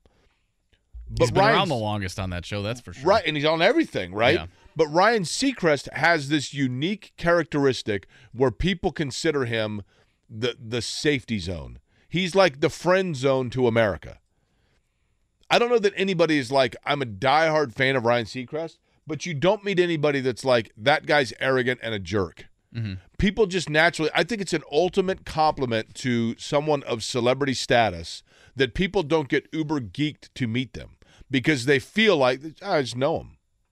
This is Ryan Seacrest. Yeah, I know Ryan. Hey, Ryan, what's up? Yeah, I think you're kind of like, well, this guy's just everywhere. Like he did do the show with Kelly Ripa. He does American Idol. He's doing Wheel of Fortune now. He's got a radio show. He does the Dick Clark New Year's Eve countdown. Like he kind of sprays to all fields where he's just kind of everywhere all at once. And so you're like, oh yeah, he's comfortable because he's everywhere already. I see him on my TV constantly or on my radio or something. So, and you know what? He may be, I have no idea, Mark. He might be the most difficult diva on the planet. I have no idea. But his perception, his brand is that he's just the everyday guy. He's just the dude you went to high school with. Like, oh yeah, that's Ryan. We went to high school together. That's how he comes across. And like, and I think that like on a game show, and Pat Sajak had that. I mean, to an extent, Pat Sajak has of late become kind of smarmy, but that's kind of the charm to him because now he's like the old guy that's like, you know, I've been around a while. But like when you're on a game show, you know, there's a certain skill set that comes on a game as a game show host. People are on there playing. I think it's so easy to watch Wheel of Fortune and be like, this guy's an idiot. How does he not know that the answer is Austin, Texas? He's only missing one vowel, you know, whatever. But when you're in there and the lights are on and the cameras are on and the and the red light's on and you start to freeze a little bit, Pat Sajak's very good at kind of keeping people calm about that, right? Alex Trebek always kind of got joked about as being smarmy, but that was because he wasn't. He was the opposite of that. Ken Jennings, smarmy, right? He's smarmy. Yeah. I think it's important to have somebody in that position where people just feel comfortable and like feel like they're just there, like with their buddy hanging out on the weekend in a garage playing cornhole, and that's how he comes off. Yeah, so I could see that. It seemed like a no-brainer now in hindsight. Yeah, I mean, obviously we try to put a sports spin on it, but yeah, obviously Seacrest was a choice that if you would have said non-sports related, I probably would have put on that list, to be quite honest. But the fact that he is going to be the Pat Sajak apprentice, I guess, as you would call it, following his footsteps, you're like, okay, we'll add that to another. Do you know what he makes a year, Ryan Seacrest? Oh, I'm guessing it's in the 20 million range or something. Bro. Well, the amount of tax forms he has to fill out, he's got like 8 different jobs. I mean, 20. You're saying more? That's you just mentioned August. Well, he's got the radio show.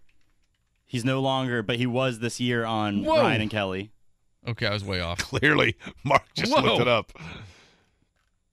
Well, I mean, you've got. Does he still do a morning radio show in L.A.? I thought he was Sirius XM.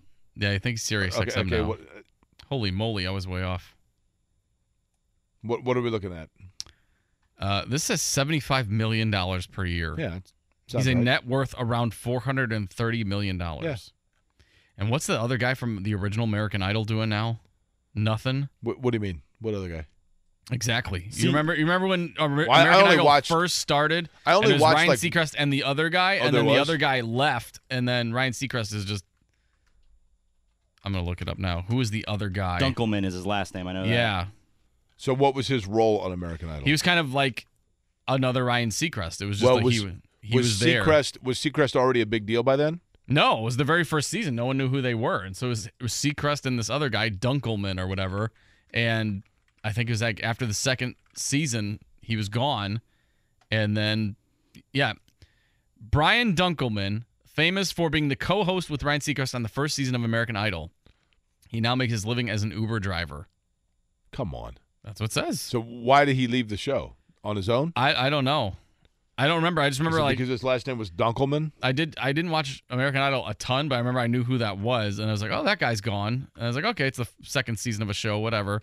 And then you see Ryan Seacrest rise to, making money hand over fist, and then this guy's driving an Uber. That says he's a comedian. Well, I know, but and so he drives an Uber. Right, exactly. Good point, Sam. Very good point. Okay, I mean. So the only time I watched here's my problem with American Idol, and I don't even know if it's still on, but America's Got Talent, American Idol, The Voice, all of those. The problem I have with those shows, problem's the wrong word, I guess, but where I get hesitant is now we're saturated with the winners. Like people like the people that go on. I watched a season of American Idol. One season of it, and it is fun to watch. I mean, you watch it and you get invested a little bit, and you're like, okay, I want to see how this person does. And they always have like the heart-wrenching stories of the girl whose grandmother on her deathbed handed her a guitar for the first time, and the girl instantly became Dolly Parton. Grandma's dying and she's handing you a six-string. It's always that case. I thought of you. That's it. That's honestly what happens. They take these stories. They're always like in West Virginia, right? And they have these people in they have the little vignette and then they come out on the stage in front of Lionel Richie and they start crying or Simon Cowell or Randy Jackson, whatever. So I watched it one season and I thought you'd like this Gibson, Angela. Grandma, don't go. I'm telling you, that's what they do. Maybe they make the stories up. I don't know, but at any rate. When I watched it, there was a girl named Megan something that had arm tattoos, and she was like kind of a goofy singer. And the guy that won it, actually the runner-up, and this was always the case too, it's the runner-up that goes on to be the most famous one. I guess kind of like the Dunkelman fella. Well, not in the Kelly Clarkson and Justin, whatever his name is, the guy who's doing the Dr. Pepper commercials. The year that I watched it, the guy that won American Idol worked at a paint store. And I think now he's working at a paint store. His name was Lee DeWise. He won it. The runner-up was that Adam Lambert, who's like gone on to he's with Queen now. Correct. I mean, he absolutely took off. Look up Adam Lambert's net worth, and I'll look up the net worth of Lee DeWise. And then 25 to 35 million. That's his net worth. Yeah. There was that Ruben Stoddard or something. He was like the defending winner the year that I watched it. And then there was some fella named something Hicks. Taylor Hicks. Taylor Hicks. So that guy is from Birmingham, and one year at the IndyCar race, he was the Grand Prix of the IndyCar Birmingham race, and then he went on television and the pre-race, and they said, so how excited are you to be here? And he said, oh, man, I love Formula One. It was like, okay. And he also got dropped from his label, right? I don't know.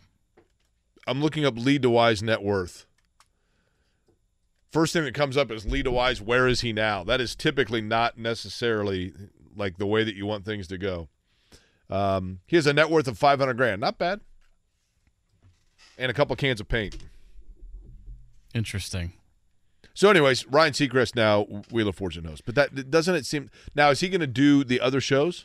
I would imagine so. Well, I think we looked it up before where Wheel of Fortune tapes like 6 episodes a day for like 3 days, and they have like a full month of shows. So I think that, just carve it out in his schedule. Okay, who's the best Family Feud host of all Steve time? Harvey, without question. Ooh. Without question. Hold on. Not only is he the best Family Feud host, he's the best game show host of all time. Jeff Probst would like a word. Different kind of game Jeff show. Probst, but... get out of here. Wait a minute. Bob Barker? No. You know the pet community hates Bob Barker? Excuse me? Spay and neuter your pets? Why would that? You mean the pets? The pet community, yes. So the pet community. The cats and dogs are like, that guy's a jerk. Okay. So does who is it? Happy Gilmore doesn't like him either? Yeah. No, wait a minute. Family Feud, though. You got Ray Combs. Who? He unfortunately. You got the buzzer? He had a sad ending. Oh, okay. Ray Combs lived in India at one time. I think he did something here in Indianapolis. Richard Dawson. How can you? Oh, come on, man. No. How can you? Richard Dawson is the best ever to do Family Feud, and there is no. And I love Steve Harvey. Steve Harvey. Yeah, the fella put that show. Didn't Louis Anderson do it for stratosphere. a semester or for a season? I mean, it was about a semester. Louis Anderson, give me pork rinds. Do you remember when Louis Anderson was on? Rest his soul. They had one of these made up game shows where they had to dive into. It was a diving competition. Yeah, that was like near the end of Louis. Louis couldn't get out of the pool. I know. Do you remember? He dove in, and like, how do you go on a diving show if you and forget that you don't know how to swim? Well, also, you're trying to make the smallest splash possible. And what are we doing with Louis Anderson? I'm just saying. Like, the producers knew what they were doing there. Hey. Well, they had that.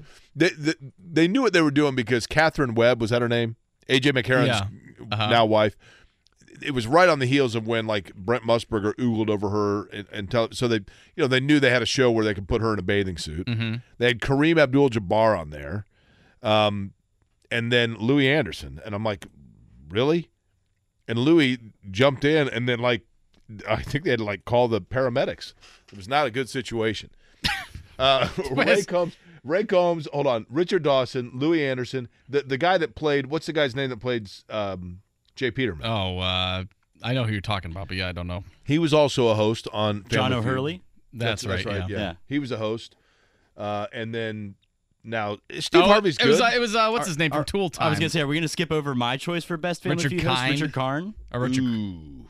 Maybe it's because I myself portray 40-year-old single dad energy, but I, for one, am a big Richard Karn fan. Karn or Kind? Wait a minute. You portray 40-year-old single dad energy. How old are you? You're like 24. 28. Oh, it's Karn. But I like to wear Hawaiian shirts. I make cheesy dad jokes. Women you listen- often are repulsed by the sight of me. You listen to like, what's that? Women what? I'm sorry, what? I said women are often repulsed by the sight of me. Okay. Richard Karn, I feel like, was just like kind of he and Louis and John O'Hurley were like Family Feud was like daytime, like middays, right? Like kind of Richard, like off in the distance. To me, that was like that was in the. It was like Brett Favre as a Jet. Yeah, like, oh yeah, I remember that season, but it was a transitional deal. You know what I mean? Yeah, that was like syndication. You're like, it's on the Game Show Network or whatever. What's this? Steve Harvey, I feel like, has brought Family Feud to another stratosphere with the prime time, the celebrities. You got him with all the NBA and NFL players and all that stuff.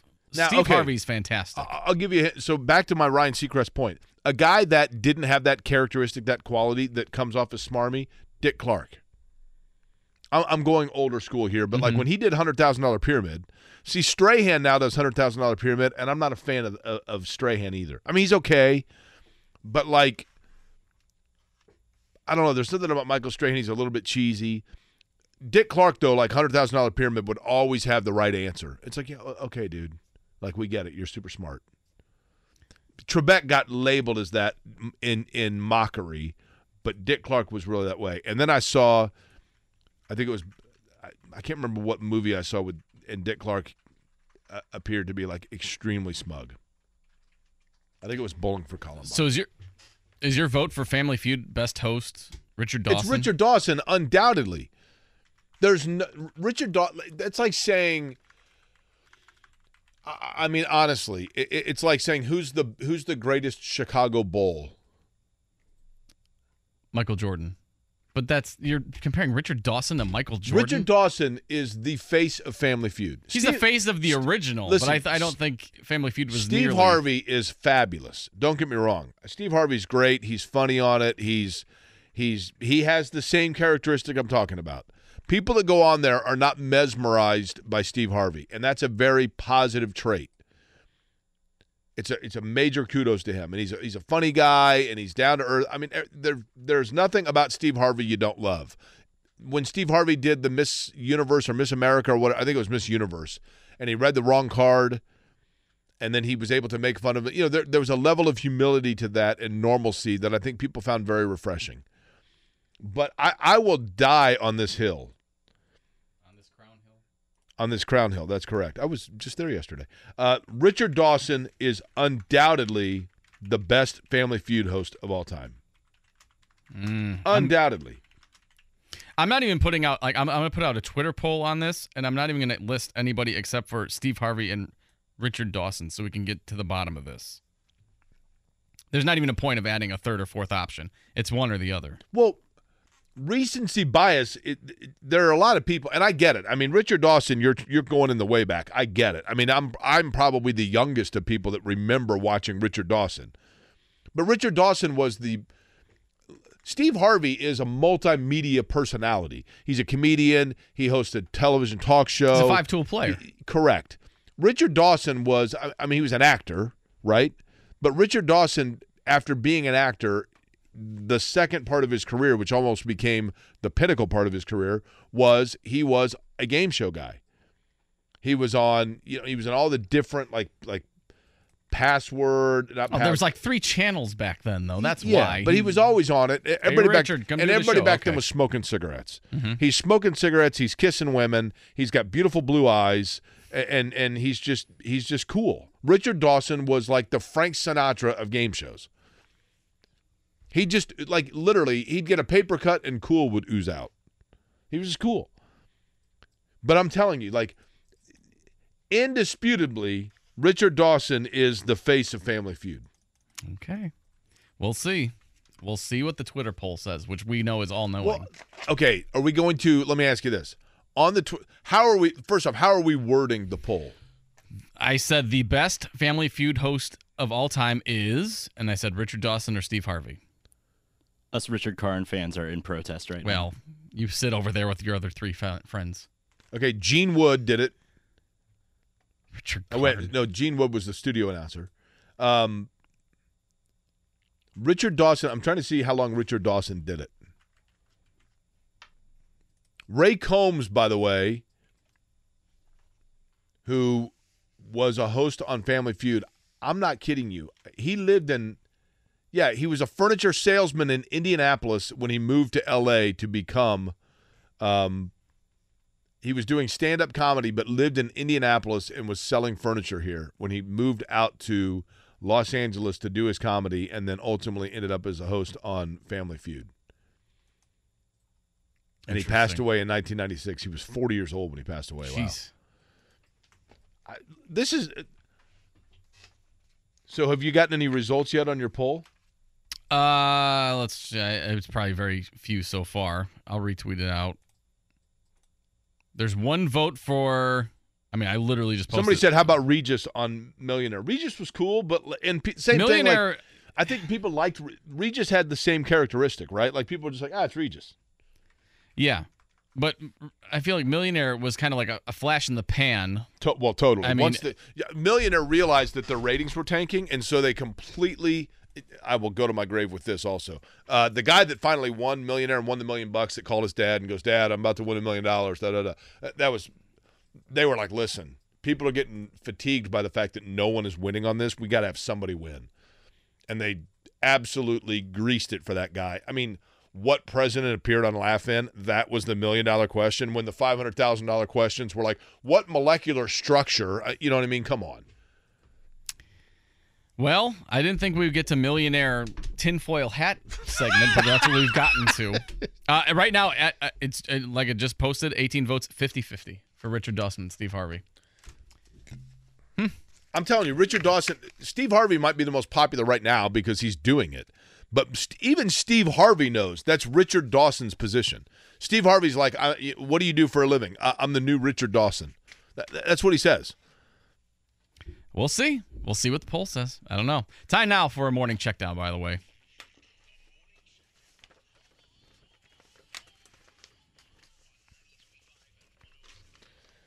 Let's take a brief break from the game show debates. By the way, when you read those results, huge missed opportunity that you did not say survey says. Survey says so. Steve Harvey. It's close. It's close right now. It's just gotten off and running. We got 24 hours on this poll, folks. Vote accordingly. All right, yesterday in baseball, Philadelphia Phillies topped my Cubs 5-1. The Cincinnati Reds get back in the winning slot with a 3-1 win over Jake's Baltimore Orioles. Take that. Cardinals get a win over the Astros 4-2. White Sox fall the Angels. Shohei Ohtani put on a show. 10 strikeouts, 2 solo home runs. They beat the White Sox 4-2. Guardians over the Royals 2-1. Kevin's Athletics top the Yankees 2-1. And let's see what else. My Diamondbacks top the Rays 8-4. Good for me. And the Pittsburgh Pirates over the San Diego Padres 9-4. Indianapolis Indians idle yesterday. They take on the Louisville Bats tonight at 6:35 in Kentucky.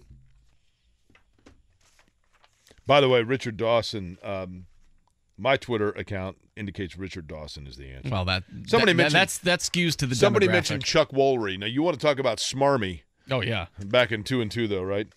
Did you mention that the Colts training camp schedule has been announced? No, I was going to leave that to you. Colts training camp schedule has been announced. They announced it yesterday. Things beginning in Grand Park on Wednesday, July 26th. From 9 until noon, Colts City will be open, and then the practice that is open to the public from 10 a.m.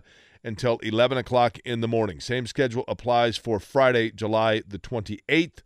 Most notably, night practices, Saturday, July 29th from 6 until 7:30. That's Back Together weekend there. Then other night practices, Saturday, August 5th from 6 until 7:30. There's no theme for that practice. The others have all themes. Like Wednesday, August 16th, 6 until 8 o'clock night practice. That is a joint practice with the Chicago Bears. Thursday, August 17th, also a night practice, joint practice / Thirsty Thursday. Other theme nights, by the way, Give Back Sunday is Sunday, August 6th. Fan Appreciation, Thursday, August 10th. Salute to Service, that's on Tuesday, August 1st. And Kids Day, Friday, July 28th. The pop quiz is next. Your chance at a Jiffy Lube oil change. 239-1070 is the telephone number. First question is a hard one, and that is, who is the greatest Family Feud host of all time?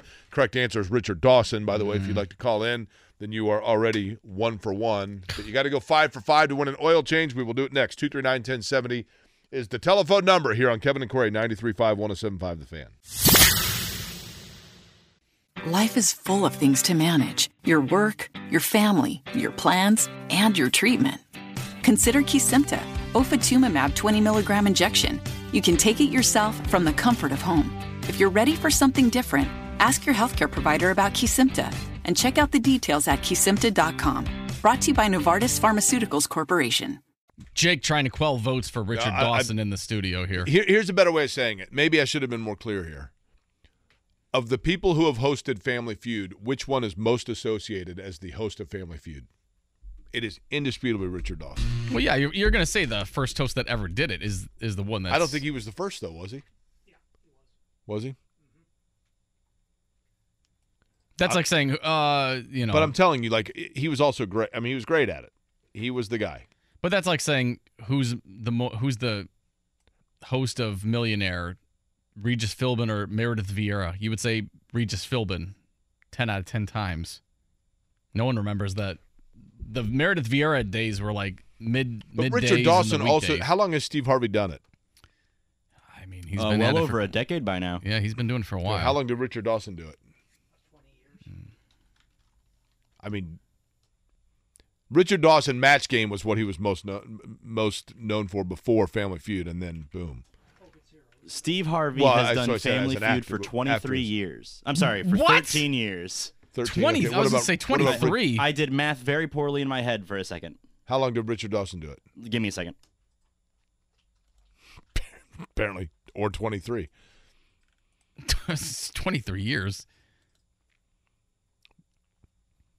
Let's see here. He started in 75. He was the host up until it looks like 1980 is what it's saying here. No, that's incorrect. Because he was doing it. Matter of fact, most people probably didn't even know Family Feud until 76 to 85, and then an extra year from 94 to 95. Okay, so 10? 10 in total, yes. I'm telling you. Now, a little bit different, too, because back then, well, I guess, is Family Feud still on every day, but it's in syndication, right? I mean, yeah, there's still Like it new was episodes. but it was a and all that nightly primetime show back then. Yeah, the nighttime's now like the celebrity versions and all Right. that stuff. 239-1070 is the telephone number for the pop quiz. Give me a number 1 through 6, Mark. 2. Number 2, who do we have, Sam? We're going with Dave. Dave, what's up? Hey, how you doing? All right, Dave, how old a fella are you? I am 68. When you think of Family Feud, what host do you think of? Oh, undoubtedly Richard Dawson. See, I'm telling you. Demographic tells me that right there. Dave, are you a retired gentleman? You still a working guy? Well, I was working part-time until recently.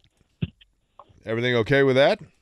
Well, I drove a shuttle for a Northside dealership, and I got terminated for speeding. Ooh. He giggles as he does that. Now, let me ask you, Dave, does that eliminate you from prospective employment elsewhere doing the same thing? Yeah, I'm not quite sure. Was this a one-time offense, or do you have a lead foot? Well, I kind of have a lead foot, but Uh-huh. and I did it with a customer in the car, which was a no-no, and I knew, I fessed up to it. I told them I made a mistake. Were they cool about it? Well, actually, I was there for 8 years and never had any kind of problems and anything, really. I did have one other speeding ticket, but, I don't know. It was kind of a bad deal. Now, what was your, and I'm sorry to hear that, Dave, what was your primary career, like in terms of before retirement age or, before doing things like that? I sold commercial hardware and doors and frames and high-end decorative hardware, and then an import lock company for Central Indiana Hardware. That's cool. And Dave, are you a native to Central Indiana? Oh, yeah. What high school did you attend?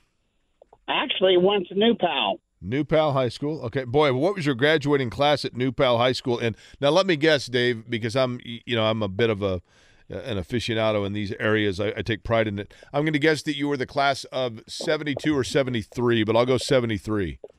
73, correct. Okay. So the class of 73 in New Pal, I'm going to guess your graduating class was 108 kids. Boy, you're almost right on the number. I want to say it was around 108, 110, something like that. How about them apples? What was your class rank, Dave? Not very good. 61. You were 61 out of 108, right? Possibly. Okay, well. All right, here we go. I was class rank 482 was my class rank, by the way. I'm very proud of that fact. 1284 in my graduating class. Though. All right, here we go. Question number 1 for you, Dave. You ready? Yes. In 2007, Indiana Mr. Basketball selected number 1 overall in the NBA draft on this date 16 years ago was who? An Indiana high school basketball player. He was the number 1 selection in the 2007 NBA draft. Kevin Pritchard, now with the Pacers, drafted this player to the Portland Trailblazers. Oh, my God. He had a teammate. Named Mike Conley. They played together at Lawrence North. Oh, Greg Oden. Okay. All right, Dave. Atlanta's Ronald Acuna Jr. drove in his 50th run of the season in last night's win over the Twins. He's just the second player to drive in 50 runs and steal 35 bases before July 1st since an RBI became an official stat in 1920. Who did it first? Was it Joe Morgan, Jose Canseco, Ricky Henderson, or Cesar I could use some chicken Cesar wings. Cedeno? Cesar Cedeno. I would love some chicken wings, by the way. Dave. Cesar Cedeno. Okay. All righty. Jake. Shohei Ohtani homered twice and picked up the win as the starting pitcher in the Angels win over the White Sox last night, Dave. He is just the 6th pitcher with 10 strikeouts and 2 home runs in a game since the pitcher's mound was moved in 1893. Who was the last pitcher to do that? Milt Pappas, Madison Bumgarner, Zach Greinke, or Rick Wise? How about Wise? Okay. All right, Dave. Rounding it out. Let's see. No, not rounding it out. On this, what did you ask? Which one did you just ask? Did you ask 3? Or okay, Mark, you pay attention. You turned. Show's not over till 10. I looked at it. I looked away for a second. I got completely turned around. On this day in 1987, Don Baylor of the Red Sox set a modern major league record by being hit by a pitch for the 244th time in his career. Ouch. He would finish his career with 267 hit by pitches. Who broke Baylor's record, finishing his career with 285? Jason Kendall, Anthony Rizzo, Craig Biggio, or Chase Utley? Biggio. Nice. Good one. All right, Dave, rounding you out here. Edmonton's Connor McDavid wins the Hart Trophy. He is the MVP of the NHL. That is the third time in the last 8 years he has taken home that hardware. He's the fifth player to win the MVP 3 times over his first 8 NHL season. Wayne Gretzky won the award in each of his first 8 seasons, which is incredible. Which of the following players did not win the Hart Trophy as the National Hockey League Most Valuable Player 3 times in their first 8 seasons? So 3 of these guys accomplished this rare feat. 1 guy did not. Alex Ovechkin. Was it Mario Lemieux, Bobby Clarke, or Bobby Orr? Which did not accomplish that feat? Bobby Clarke. Also a pretty good guess, actually. All right, Dave. Bobby Clarke sounds like the lead singer of a bebop band, doesn't it? Oh, they're opening for the Doesn't Beach it, Boys Dave? this summer. Like the Bobby Clarke 5? Okay, here we go. Bobby Clarke and the Bips coming at you. Greg Oden was indeed correct for question number 1. Ronald Acuna Jr. drove in his 50th run. He's the second player to drive in 50 runs and steal 35 bases before July 1st since 1920. Who did it first? He said Cesar Cedeno, and it was actually Joe Morgan in 1975. The chicken wing, man. Zach Greinke was the correct answer for Greinke. question number 3. What'd I say? Gronky? Like he's sorry. Rob Gronkowski's nephew? Zach Greinke, that's right. Who was the other? Barry Zito was in the. Weren't they teammates? I love Barry Zito. Yeah. Where were Barry they? Zito was on the A's, most notably, and the Giants. Yeah, but where was Greinke was on the I mean, Royals. obviously the Royals, but Royals, wasn't and he then- with the A's also at some point? I don't think Anyway, Craig Biggio and Mario Lemieux were the other 2 answers. I will call Zach Greinke Zach Greinke for my entire life, by the way. well, It's like a. just like Dustin Dopirac. I can't get that right. I know is you it, can't. Is it? It's Dustin Dopirac, right? I mean, I literally just said it. Dopirac. Unbelievable. He's without peer in terms Yeah, of the. think of it like that frustrating way. Names. There you go. I'm just saying. I'm still thrown off by your Richard Dawson take. I said not only is Steve Harvey the best Family Feud host, he's the best game show host of all Well, time. that's not. Now that is Is that not slander? correct. Is that libel? Am I going I to go mean, here's the Com thing. law court? It's meant as a compliment to Steve Harvey. I get more belly laughs from Steve Harvey No, doing I stuff. get it, but hear me out. It's meant as a compliment to Steve Harvey. Mm-hmm. But the difference between Steve Harvey, if you asked 100 people on the street, tell me what you know, like word association, Steve Harvey. Some would say like pageant host. Some would say comedian. Some would say talk show host. Some would say author. Many would say game show host, but like you say Richard Dawson, Gene Rayburn, Bob Barker, instantly people know who you're talking about or what they're like game show hosts. That's exactly what they think of as the game show first and foremost. Bob Eubanks. I mean, Some of those, though, I feel like you have to know, like, the demographic. If you're asking, like, a 25-year-old, hey, Richard Dawson, they'll say, who? but part of that, though, Mark, my point is this.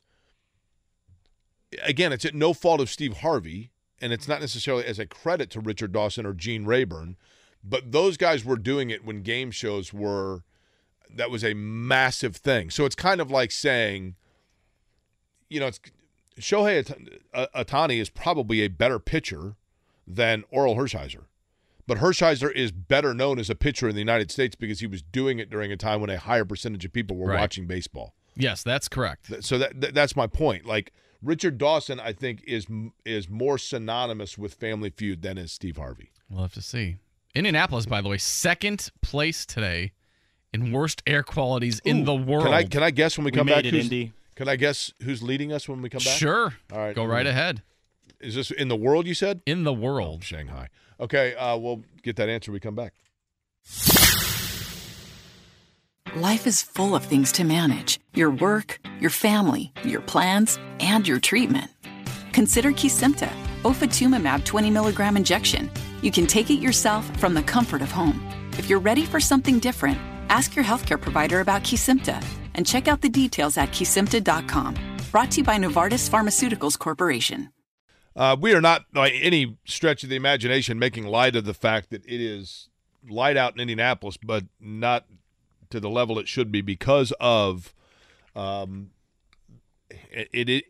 a level of fascinating to it. But the smoke cover from the wildfires in Canada, which it does also make you think, good Lord, like if it's this bad here, just that gives perspective as to how much wildfire must be burning, which is obviously awful.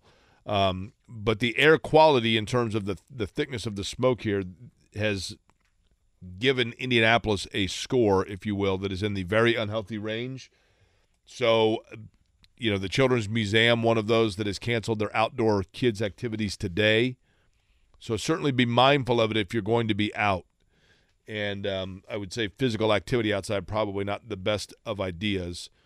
Mark Dykton, you had mentioned that right now in the world, the air quality score for Indianapolis is the second worst. Second highest, yeah. Well, that's what I mean. Yeah, second highest, yeah. So the second worst, second highest, whatever. So I'm going to guess the city that has the worst, but I'm going to ask a few hint questions. Sure. The first would be, if I was to travel to this city, would I need a passport? Yes.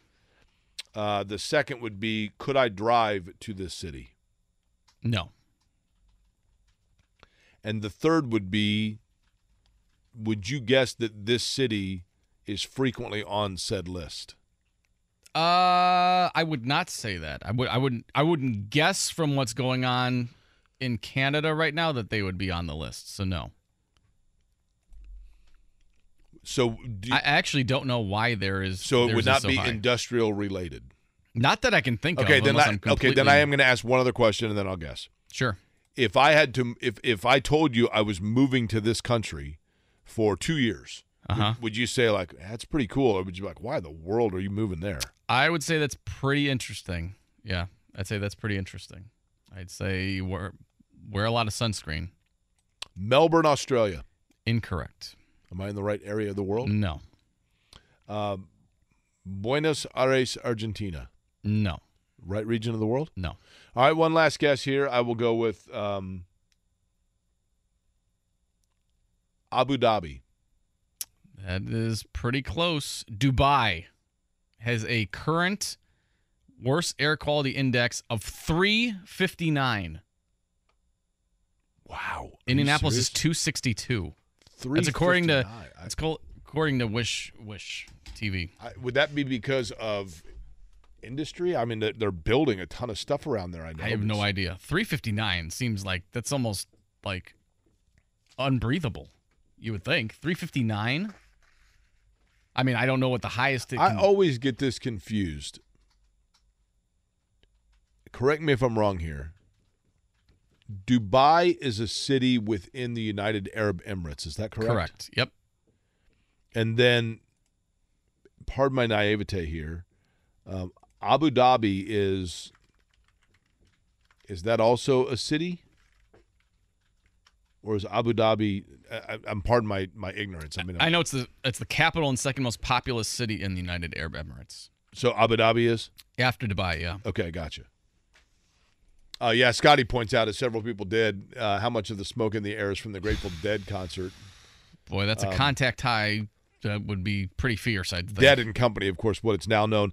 Do you remember the year that, Mark, you would remember it, Scotty might, the year that they had the riots at the Grateful Dead show? Riots is probably an extreme word, but they crashed the back fence, fans did, in order to get in, so they canceled, I believe, the second or third night of it. This would have been 96, maybe? 95? I was driving up to Fort Wayne. It was around 4th of July weekend, I think. I had a buddy that was selling fireworks in Fort Wayne, like as a summer job. And I drove up to go hang out in Fort Wayne for the night. And as I was driving up I-69 just north of where Ruoff is, back then Deer Creek, there was some dude just hitchhiking with a huge, he had a what are those big wooden sticks that you it's like an instrument. You know what I'm talking about? It's like a walking stick, but you also it's like a horn, like a trombone? No, wood. It's like a bamboo wood. Huh? A didgeridoo. Is that what it's called? I mean, it's a big You have to wood say tube not that you blow Australian. into. Correct. Didgeridoo. That's what it's called? Yes. I thought it was called I'm not making up a Dr. Seuss word I thought it was right called now. like a boogle. Oh, well, a bugle horn? No, but it was a big wooden deal.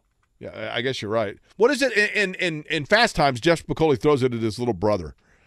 It's like, Mom, Jeff threw his, I thought it was boogle at me. Anyway, regardless, this guy was walking with one of those, and I said, hey, man, where are you going? He's like, man, I'm going north, dude. I was supposed to go to the Dead show. Now they're playing like in Lansing, and I'm trying to go to that. And I go, hey, I'll give you a ride to Fort Wayne. So the guy got in my car, and he started playing that thing in the passenger seat. And I'm like, okay. So as we're driving up, I said, hey, I know this is weird, but I've always wanted to see where James Dean, his resting place. Yeah, that's it. A digger. How do you say that? Didgeridoo. Didgeridoo. Okay. I said I've always wanted to see James Dean's resting place in Fairmount, but I've never been there. Do you want to go? And he's like, all right, cool. So I have this deadhead hippie, like 25-year-old kid, I think he's from California or something, with his didgeridoo or whatever the thing that's called, and we're driving, and we get to the cemetery in Fairmount, and I'm like, okay, well, I don't know exactly where James Dean's grave is, and at that point they hadn't put the signs up yet to tell you how to get there. So we're both just aimlessly walking, and all of a sudden I hear this noise. And I thought, what in the world am I hearing? Well, he had found James Dean's grave and was trying to let me know, but instead of yelling to me, he was playing his, what do you call it again? Didgeridoo. A didgeridoo. Didgeridoo, yeah. It's like a foghorn. I'm like, oh, okay. So there you go. So do you want to play another guessing game? Yeah, 26 years ago today, something pretty historic happened in sports. This is not a sad story. This is not death related, but something pretty historic happened 26 years ago. So we're talking today. 1997, right? Mm-hmm. So June of 1997. Yep. Is the key figure in this still living? Yes. Both are. So it's two individuals. Mm-hmm. My first guess would be that Mike Tyson bit Evander Holyfield's ear. Correct. Is that it? That is it. Wow. Okay. I was at Aaron Perlman's house. Aaron Perlman got a he was living in like an apartment or condo, whatever you want to call it, down just kind of off of Lockerbie. And that was just when, I mean, we were just at the age when people were starting to move downtown and that kind of thing. But he had a super cool place. And I remember we're like, downtown. I mean, that shows you how long ago it was. Downtown. Nobody lives downtown. But Perlman did. It was a nice place. We went down there and watched it. And I mean, do you remember watching it? It was like, what in the world just happened? Yeah, I was like 12 years old or something. I think my uncle ordered it, and we were watching it. I'm like, wait, what happened? Like, I remember Holyfield just like backs away and starts grabbing at his ear. Well, and the stuff, second and time, so he did it weird. twice, right? Yeah. So the first time he did it, you see Holyfield, back away, and you're like, what happened? And then they explained what took place. And then the second time he backed up and he started jumping up and down, like I think in a combination of pain and frustration. He started jumping up and down in anger, probably, and that's when they called it. And I mean, that was, I wouldn't even say that. Obviously, that was beyond the beginning of the end for Tyson, but that was really kind of cemented it as. And I don't know that people can grasp. Prior to Buster Douglas, it would be impossible to explain to someone who was not around then the aura of invincibility around Mike Tyson. The concept of Mike Tyson being beaten was impossible. You watched his fights strictly to see how quickly he was going to knock guys out. I mean, when he knocked out Spinks in 90 seconds, it's like, holy cow. Mm-hmm. He and then when he got beat by Buster Douglas in the same night as the slam dunk contest, by the way, it was, I mean, that probably still to this day, as a half century of walking this planet, was the most shocking sports thing that I can recall. All I remember is Chris Jordan had a party. His parents showed up unannounced early. We thought they were out of town. People were like jumping out of windows and running out of the house thinking the cops had shown up. And Jordan's parents are pulling up to the house in complete like shock of these hundreds of kids pouring out of their house. And his dad is infuriated, and Jordan tries to distract his dad and goes, "Dad, Mike Tyson got beat." And his dad is livid and literally stops and turns around and goes, "Wait, what did you just say?" And I was standing right there, and we're like, oh, my God. His dad's like, he really got beat? I mean, never mind the hundreds of kids jumping out the window in the kitchen of my house. Did you just tell me that Mike Tyson got beat? A lot of fun today, so much so we'll do it again tomorrow. Does that sound good to you, Mark? Yeah, let's do it. All right, everybody stay safe out there. We'll talk to you tomorrow. Life is full of things to manage. Your work, your family, your plans, and your treatment. Consider Kesimpta, ofatumumab 20 milligram injection. You can take it yourself from the comfort of home. If you're ready for something different, ask your healthcare provider about Kesimpta and check out the details at kesimpta.com. Brought to you by Novartis Pharmaceuticals Corporation.